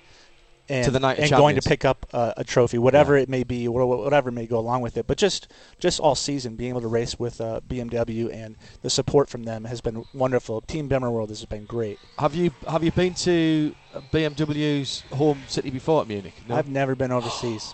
Man, the museum is extraordinary. Ironically, I went there for an Audi event near the airport, and during the time I had off, I went to the BMW museum. There's BMW World there, which is free to get in, which is extraordinary in itself. But then the museum, and they had a big mini exhibition on, funny enough, a classic mini exhibition. It's a bit of a oxymoron. Well, a big mini. A huge mini, it was. With some huge minis and some small minis. So the new ones, and the huge ones, and the old ones. I'll show you some pictures later. And the museum building is in the shape of an old BMW motorcycle cylinder head. Oh, wow.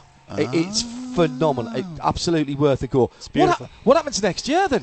BMW year? don't have a TCR car as yet. I've been snooping around. I'm trying to get in that M4 GT4 and racing GS. I've been snooping around. I've been talking to some sponsors. That's a nice piece. We got a little bit more to do, but if we can raise just a tiny bit more money and cross all our T's and dot all our I's. Stay with the same team? I would love to.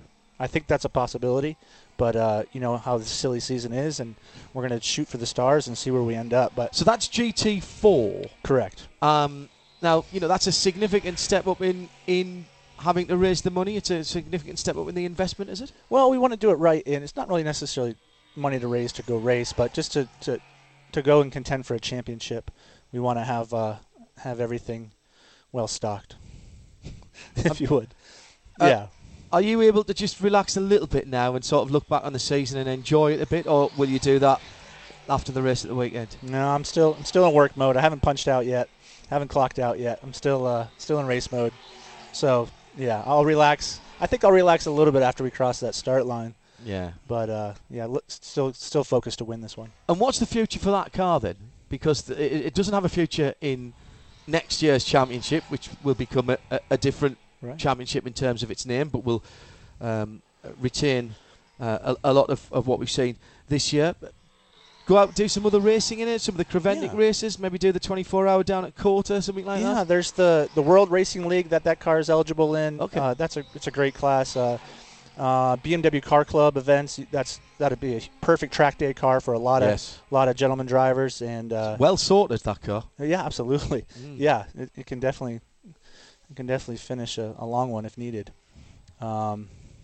Development on that James and Tyler Cook and the entire team, Jason Marks and Dave Simpkins have done with that car, been unbelievable. Yeah. And will you miss it? I will. I miss the Porsche from last year. I'm going to miss the entire ST class. Yes. And that's funny because we just had the Rennsport reunion at I was there. WeatherTech Raceway Laguna Seca. Yes, I was there. And that's where I live. And they had all the historic races. I just pictured myself years from now getting invited back and going and racing like a ST race with all the old buddies from. That'd be great. I just picture that. That'd be fun. That'd be great. Nick, it's been a great season, and well done on everything you've done for the Alzheimer's Research Charity. Yeah, thank you so much. It's been great to watch that, and it's important work that's going on. So good luck for the weekend. It's been really nice to give back in the community that takes so much, and it's really nice. Good for you. Have a good weekend. Thank you. Nick Galante joining us here on a live version of Midweek Motorsport, but not from our usual spot. Well, actually, it is from our usual spot at this time of the year. The rumbling that you can hear are the V8-engined prototype challenge cars going around the circuit at the moment here at Road Atlanta. And at the moment, it's Kenton Cook who is quickest in the number 28 LMP3, a 1:27.0. I've seen these on 3 continents this year. Yes, you have.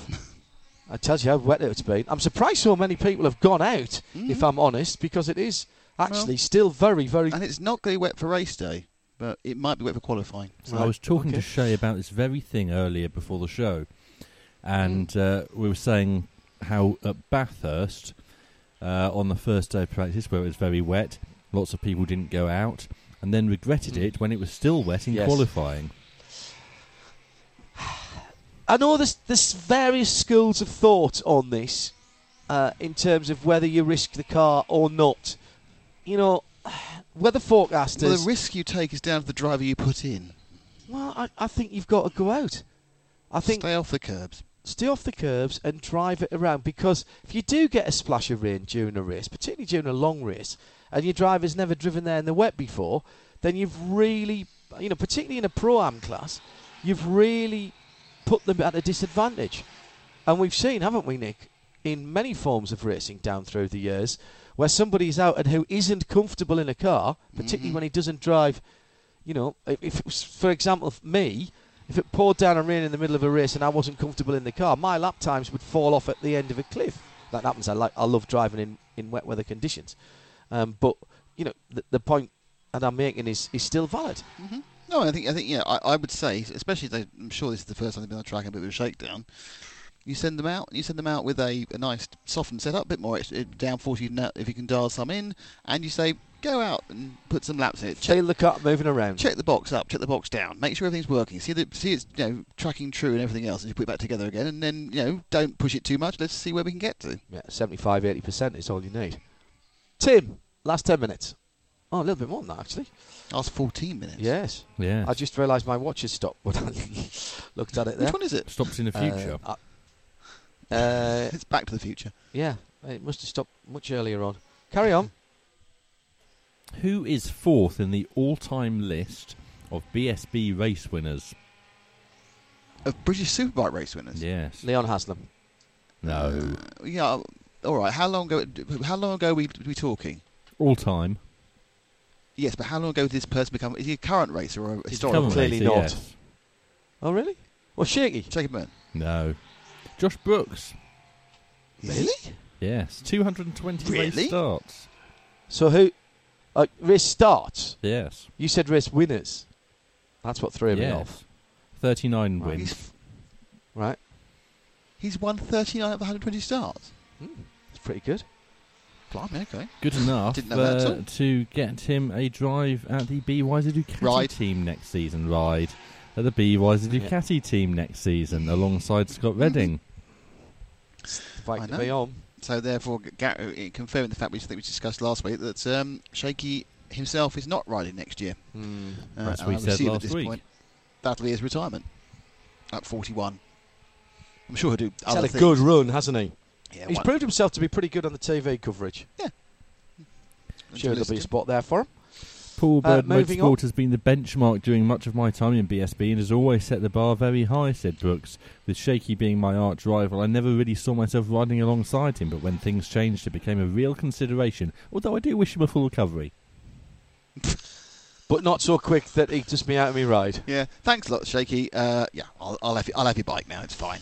Yes, exactly.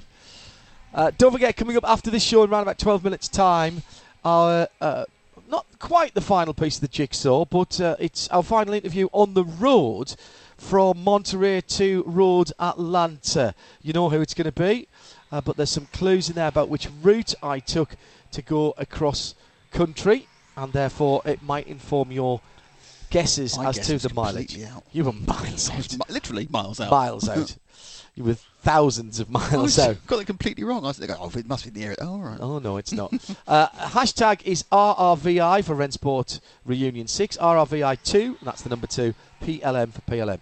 And get that into at Specutainment or at Radio Le Mans, and we'll pick that off using the hashtag. We're going to leave that open across the weekend, and we'll announce the winner next week. And by the way, there'll be some additional clues. More swag.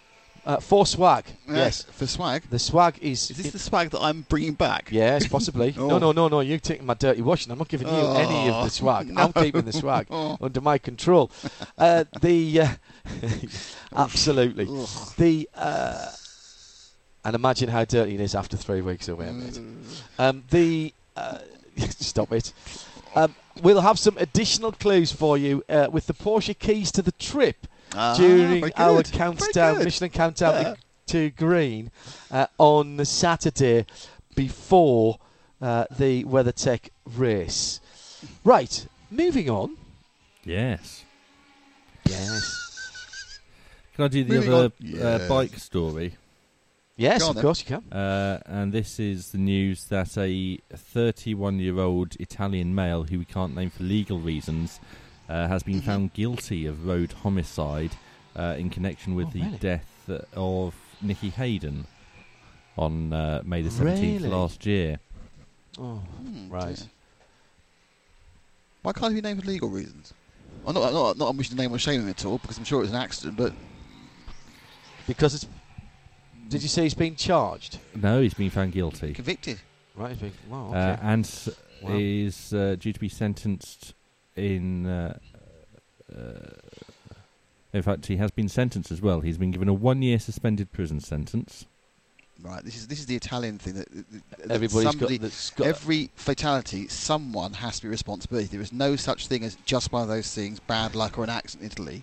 One of the reasons we saw some ridiculous charades in the past when drivers have been killed in motor races, and the team spirited itself out of the track before it's even, or they've been pronounced dead many hours later to let everyone get out of there. The official accident report attributed 30% of the blame to the car driver and 70% to Hayden himself.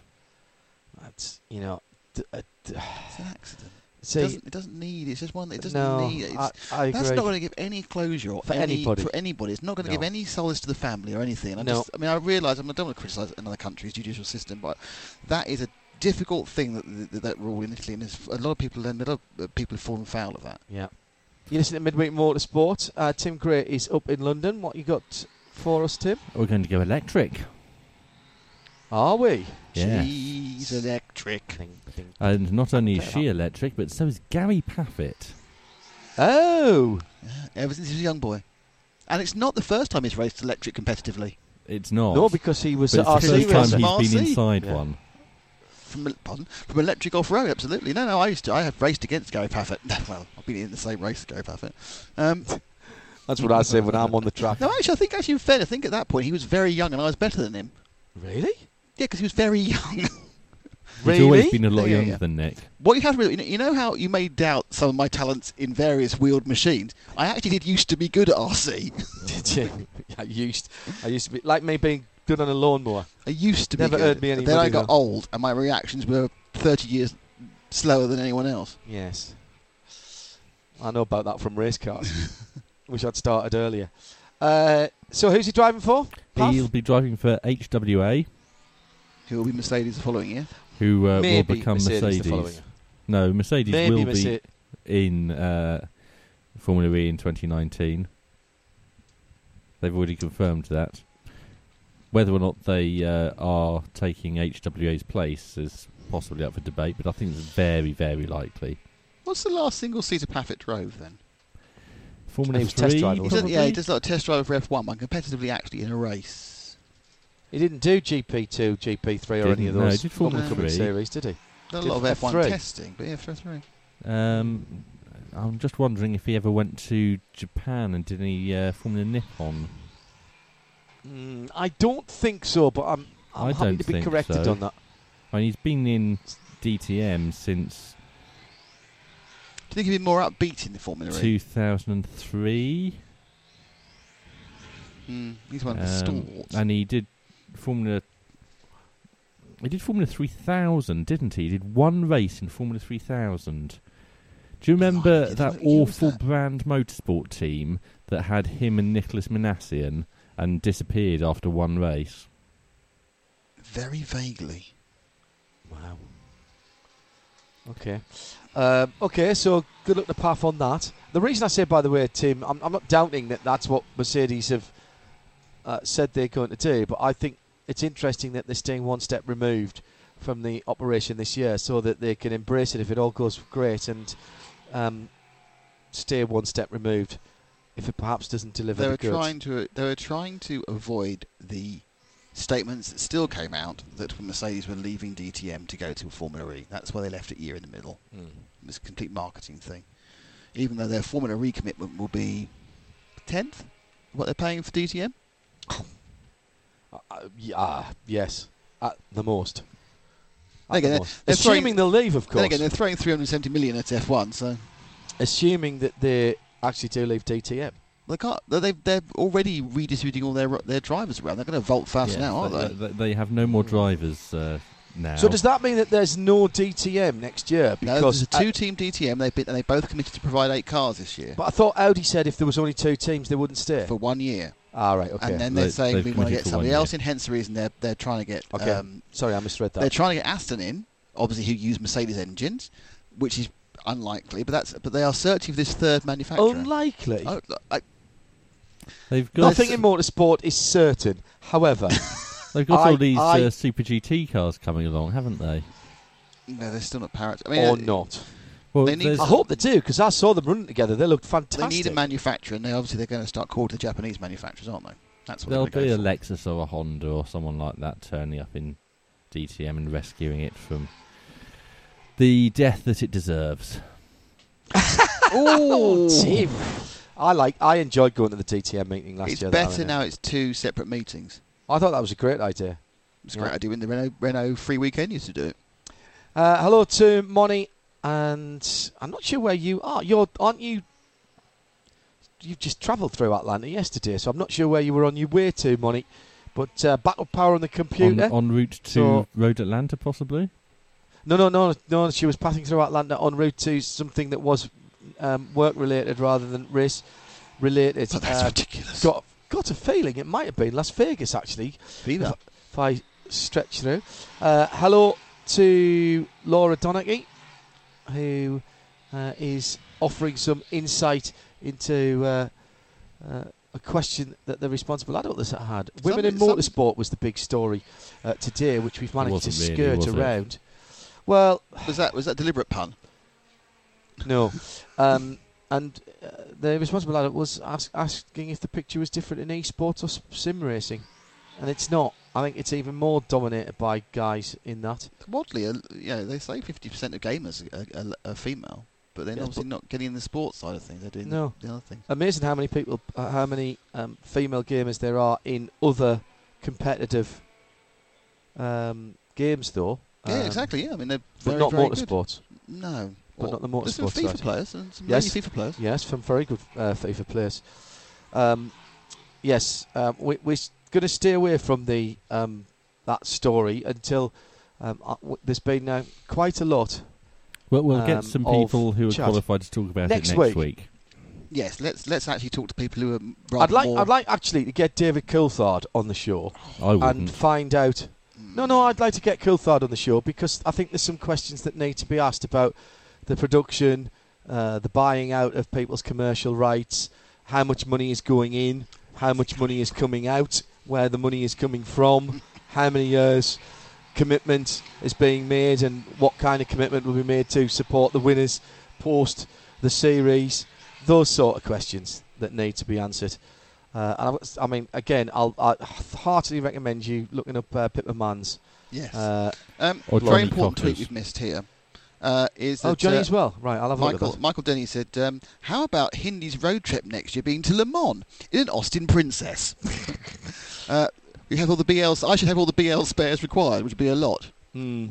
Let's build. Well, we were looking today. How about a Vauxhall Viva Las Vegas? No, hang on. We were looking today at a 993 Porsche 993 Turbo that has a build date of this year. Amazing. Is there enough spare? Are there enough spares to build a brand new Austin Princess? There weren't enough spares to build one originally. Okay. What we've got to finish off with? Sorry to be really boring, but someone has actually done a ground-up resto of a Princess, and it's fantastic. Wow. We're going to finish with some NASCAR because excellent. Declan and I spoke last week about what was going to happen to the Levine family racing, and today they've announced what they're going to do next year. They're going to switch to Toyota and put Matt Di Benedetto in one of them. And what's that in? NASCAR. Not what part of Xfinity, NASCAR? Real one.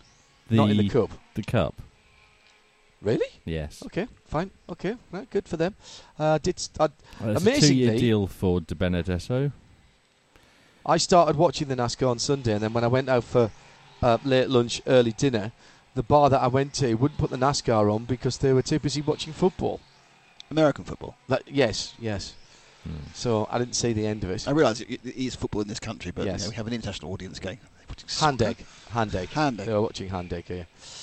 Is that about it, Tim? That's pretty much all we've got time for, yes. So a reminder then that RS2 has the coverage from here at Road Atlanta. That's IMSA Radio. Check.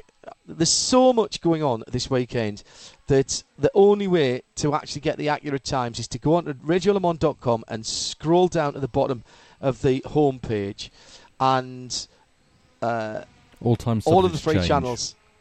Yes. All three channels are schedules are set up there. Of course, weather, series, etc., that all could change. Stay tuned now, because we have got another episode. It's episode 5, isn't it, on the Rennsport Reunion to Road Atlanta trip, and that comes up next. My thanks to all of our guests tonight. Thanks for the tweets. That was very good at Specutainment. And Nick would Jeremy like to say Shaw. thanks for the profiteroles. Oh, Jack absolutely. Chalowski. Thank you, Jack. Indeed. Yes, very good stuff. Hand delivered, you know. Jack, I'm going to find out where you live. See, you come over to the States and you get that level of service goes up straight away. Yes, amazing. So Nick now does have his own profiterole porter. That's right. That's lovely. Shea Adam, Jeremy Shaw, Nick and I will be talking to you from Thursday here. We've got other sport on this weekend, and lots of it. Johnny Palmer leads the team for the Fuji round of the WEC, and it's Dana Binks, Ben Constantiouris, Joe Bradley and Bruce Jones at Spa for the latest round of the 24-hour series. And it is the deciding round of the European part of the season. Yes. Of that particular championship, and that is on this weekend as well. So plenty going on from tomorrow right through till the early hours of Sunday morning for those of you in the UK. Check the schedule for details. Tim Gray was our executive producer up in London. There's no time to explain. The llama is going looking for a raincoat.